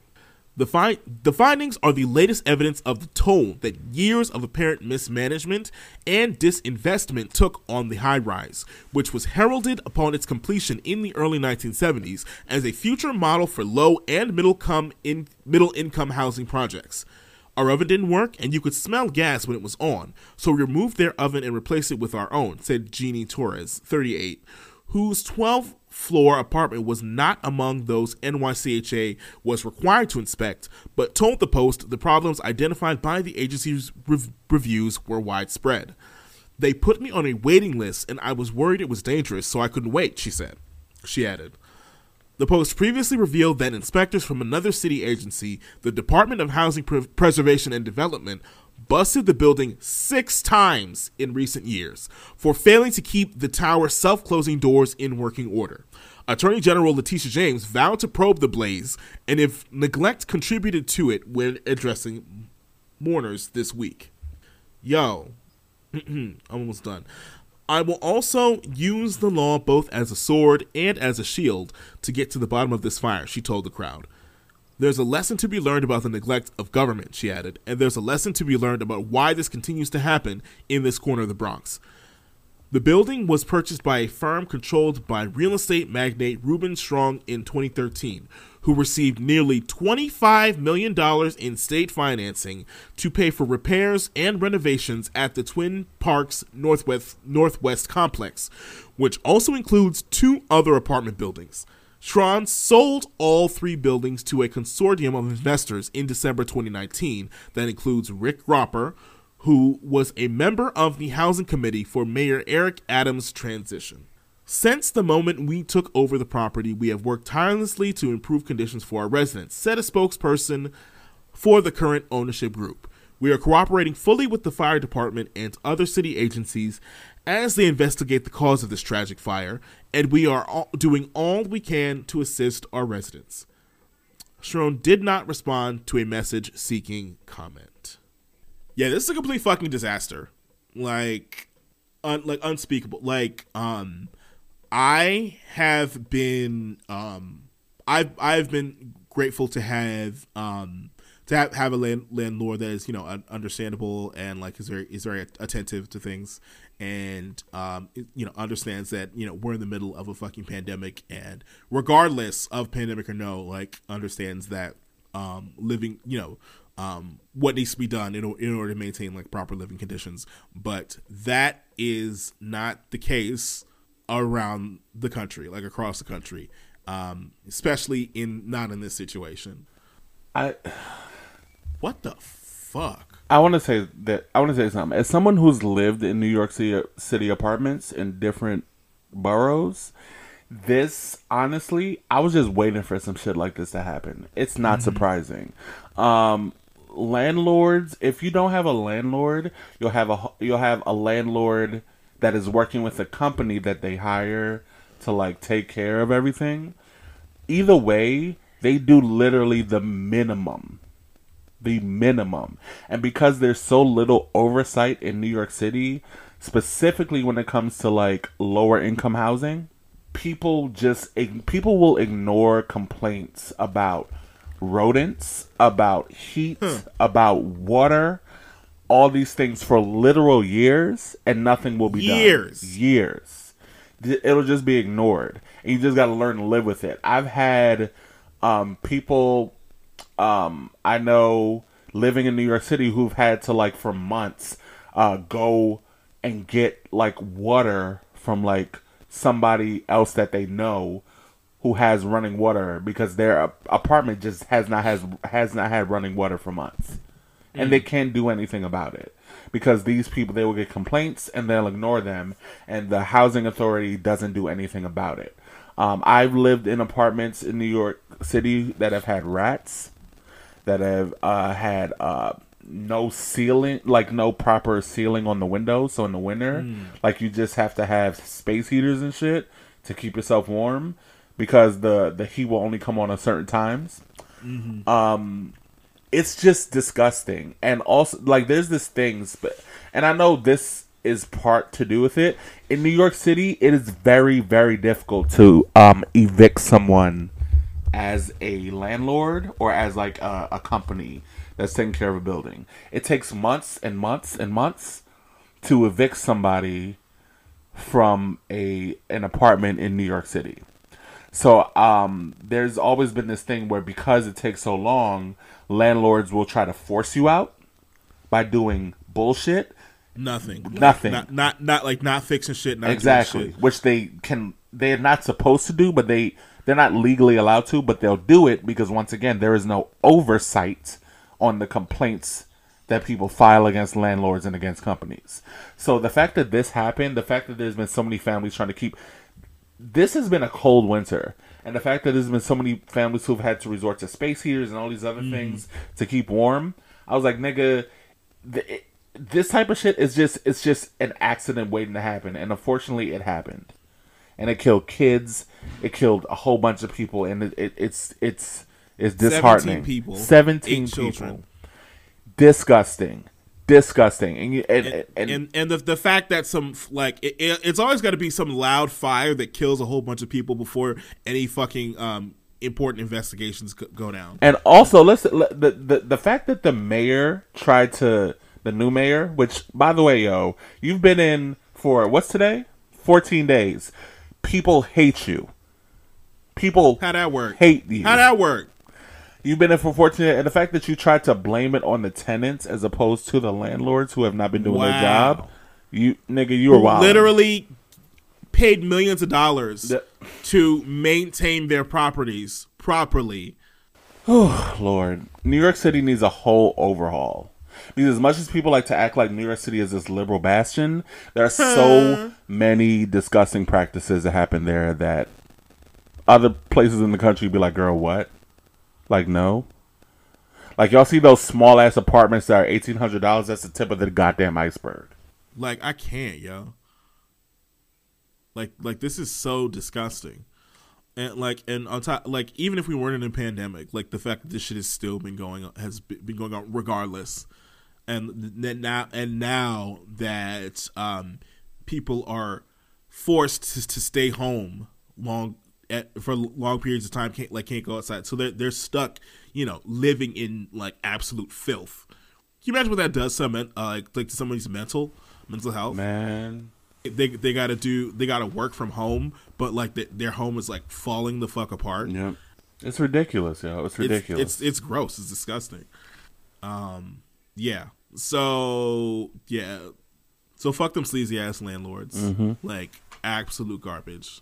I don't see jail as, like, a instant solution, but, like, just like, use all that extra money y'all spend on, like, cops to, like, plan their assholes and, like, do mental health and build a whole new jail, since y'all love building jail so much, and drop it on these niggas.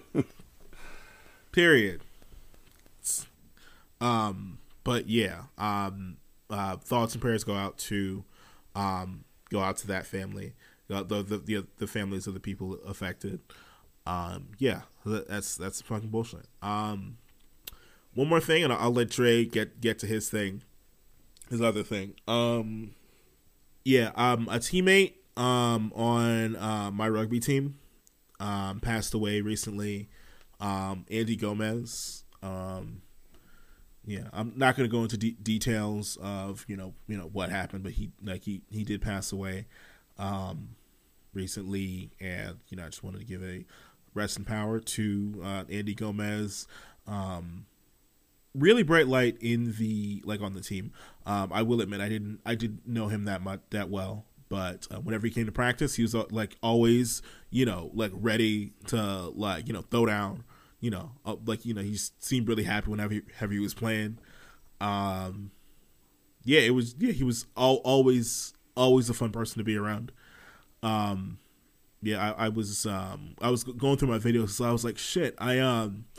One day I actually recorded a video from us when we were practicing, and it just hit me. I was like, oh shit, maybe let me see if he's in it, and I saw it, and there he was. Yeah, there he was, just enjoying himself, having a really good time.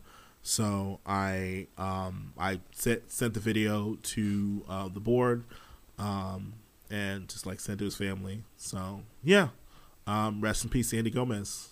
Yeah, you will be missed.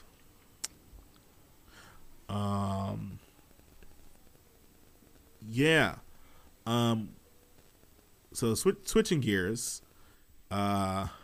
Dre asked me to we were gonna cover this earlier, but it was like, oh, let's move it to the other later on. Let's move it to now because it fits. It fits more here. So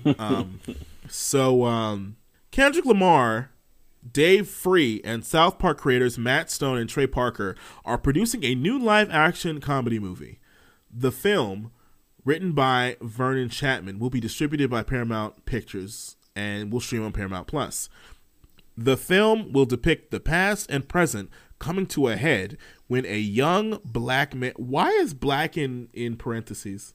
Not black, the letter. It's like a uppercase B in parentheses. Anyway, a young black man who is interning as a slave reenactor at a living history museum discovers that his white girlfriend's ancestors once owned his. All my life I has to fight, nigga. Often like that. Also, another nigga we haven't heard from artistically in a while, but the next time we see you, it's with the weird ass white motherfuckers from South Park who have made every single last disgusting offensive joke cishet Reddit basic their show gave birth to Reddit these the motherfuckers you want to hook up with to make a fucking comedy. Wasn't no black comics available to do this shit, to provide some actual commentary on this bullshit. I think that's what's getting to me. These niggas are animators and you're producing a live action thing, so you went to niggas who are mostly animators? Was Aaron Magruder busy? Bruh. Are you kidding me? God damn it! I would... First of all, I would be annoyed with it no matter what, but I would be a little bit more, willing to hear a little bit more about it if Aaron Magruder was there, because maybe I would have been like, okay, well, maybe there's something behind it. But you got them two niggas? No. Was Larry Wilmore I mean clearly Larry Wilmore is always busy. Yes. What? He didn't have time for this shit? Are you kidding me?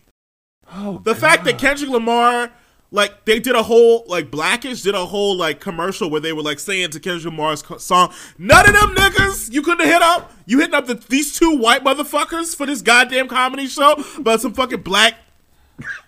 and what the fuck is a fucking slave reenactor?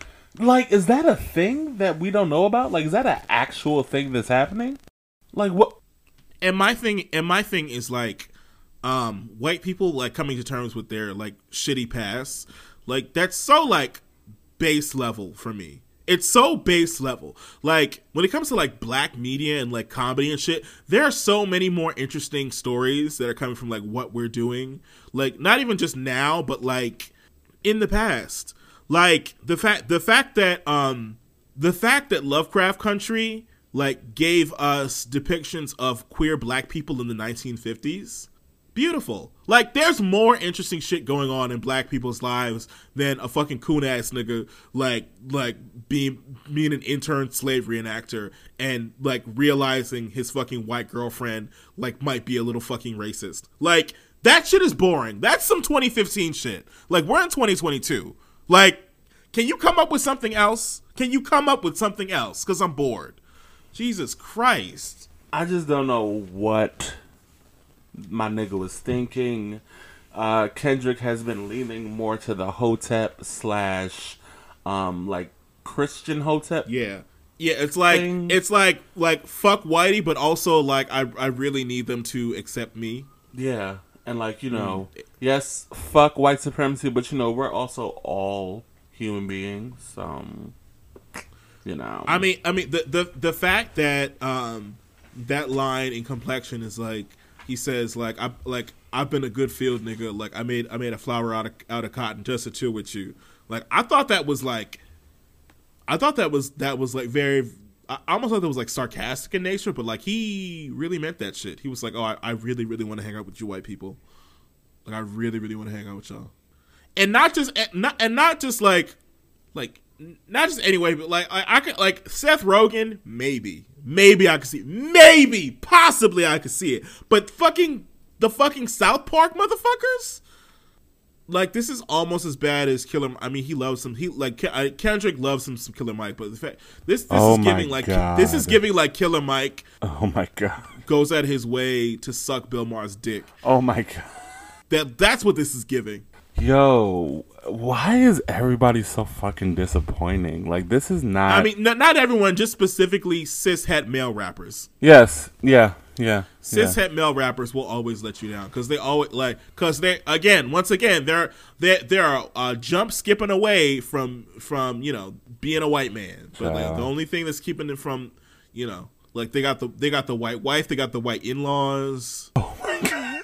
All I was missing is like the white. What kills me is that like Kendrick's wife is like, like, she's black, like, she's not like, I mean, she looks like a black version of a Kardashian, but it's just like even the ones that be marrying black women, like, be out here like super cool and like fucking like Terry Crews. Oh God, child. If we even get started on that nigga. Oh my, just all of them. Just like, get a fucking life. And just to create, like, it's just so tragic because niggas really be very, very, like, super fucking creative. But at the end of the day, it's like, like, they can't get over like being obsessed with these white people and like wanted to be like in tables with them and like, you know, like rubbing shoulders and shit. You hate to see it. And it's neither wrong with like, you know, collaborating with like people who are actually like respectful, but it's just like the fact that like you go out of your way to be obsessed with like you know, wanting to be all up in the white dude space. Like, bro, have some fucking self-respect. Just a little bit. Just a little. And it's not like it's a scarcity. It's not like in like the early 2000s, like when they started like chopping all these like black shows and whatever. Like we have like as much as he makes my eyes roll, we got fucking Kenya Barris, we got Larry Wilmore, we got Aaron Magruder, we got he makes my eyes roll too, but we got Kevin Hart. We all got Kevin Hart. Like, there were so many other black comedians that are actually doing good shit, dope shit. Like, he couldn't have hit up the niggas from Grand Crew or the niggas from, what's that Comedy Central show about the repo dudes? I don't know why. Southside. Yeah. None of them. You gonna go to the fucking South Park motherfuckers. I'm tired. Bye. What else?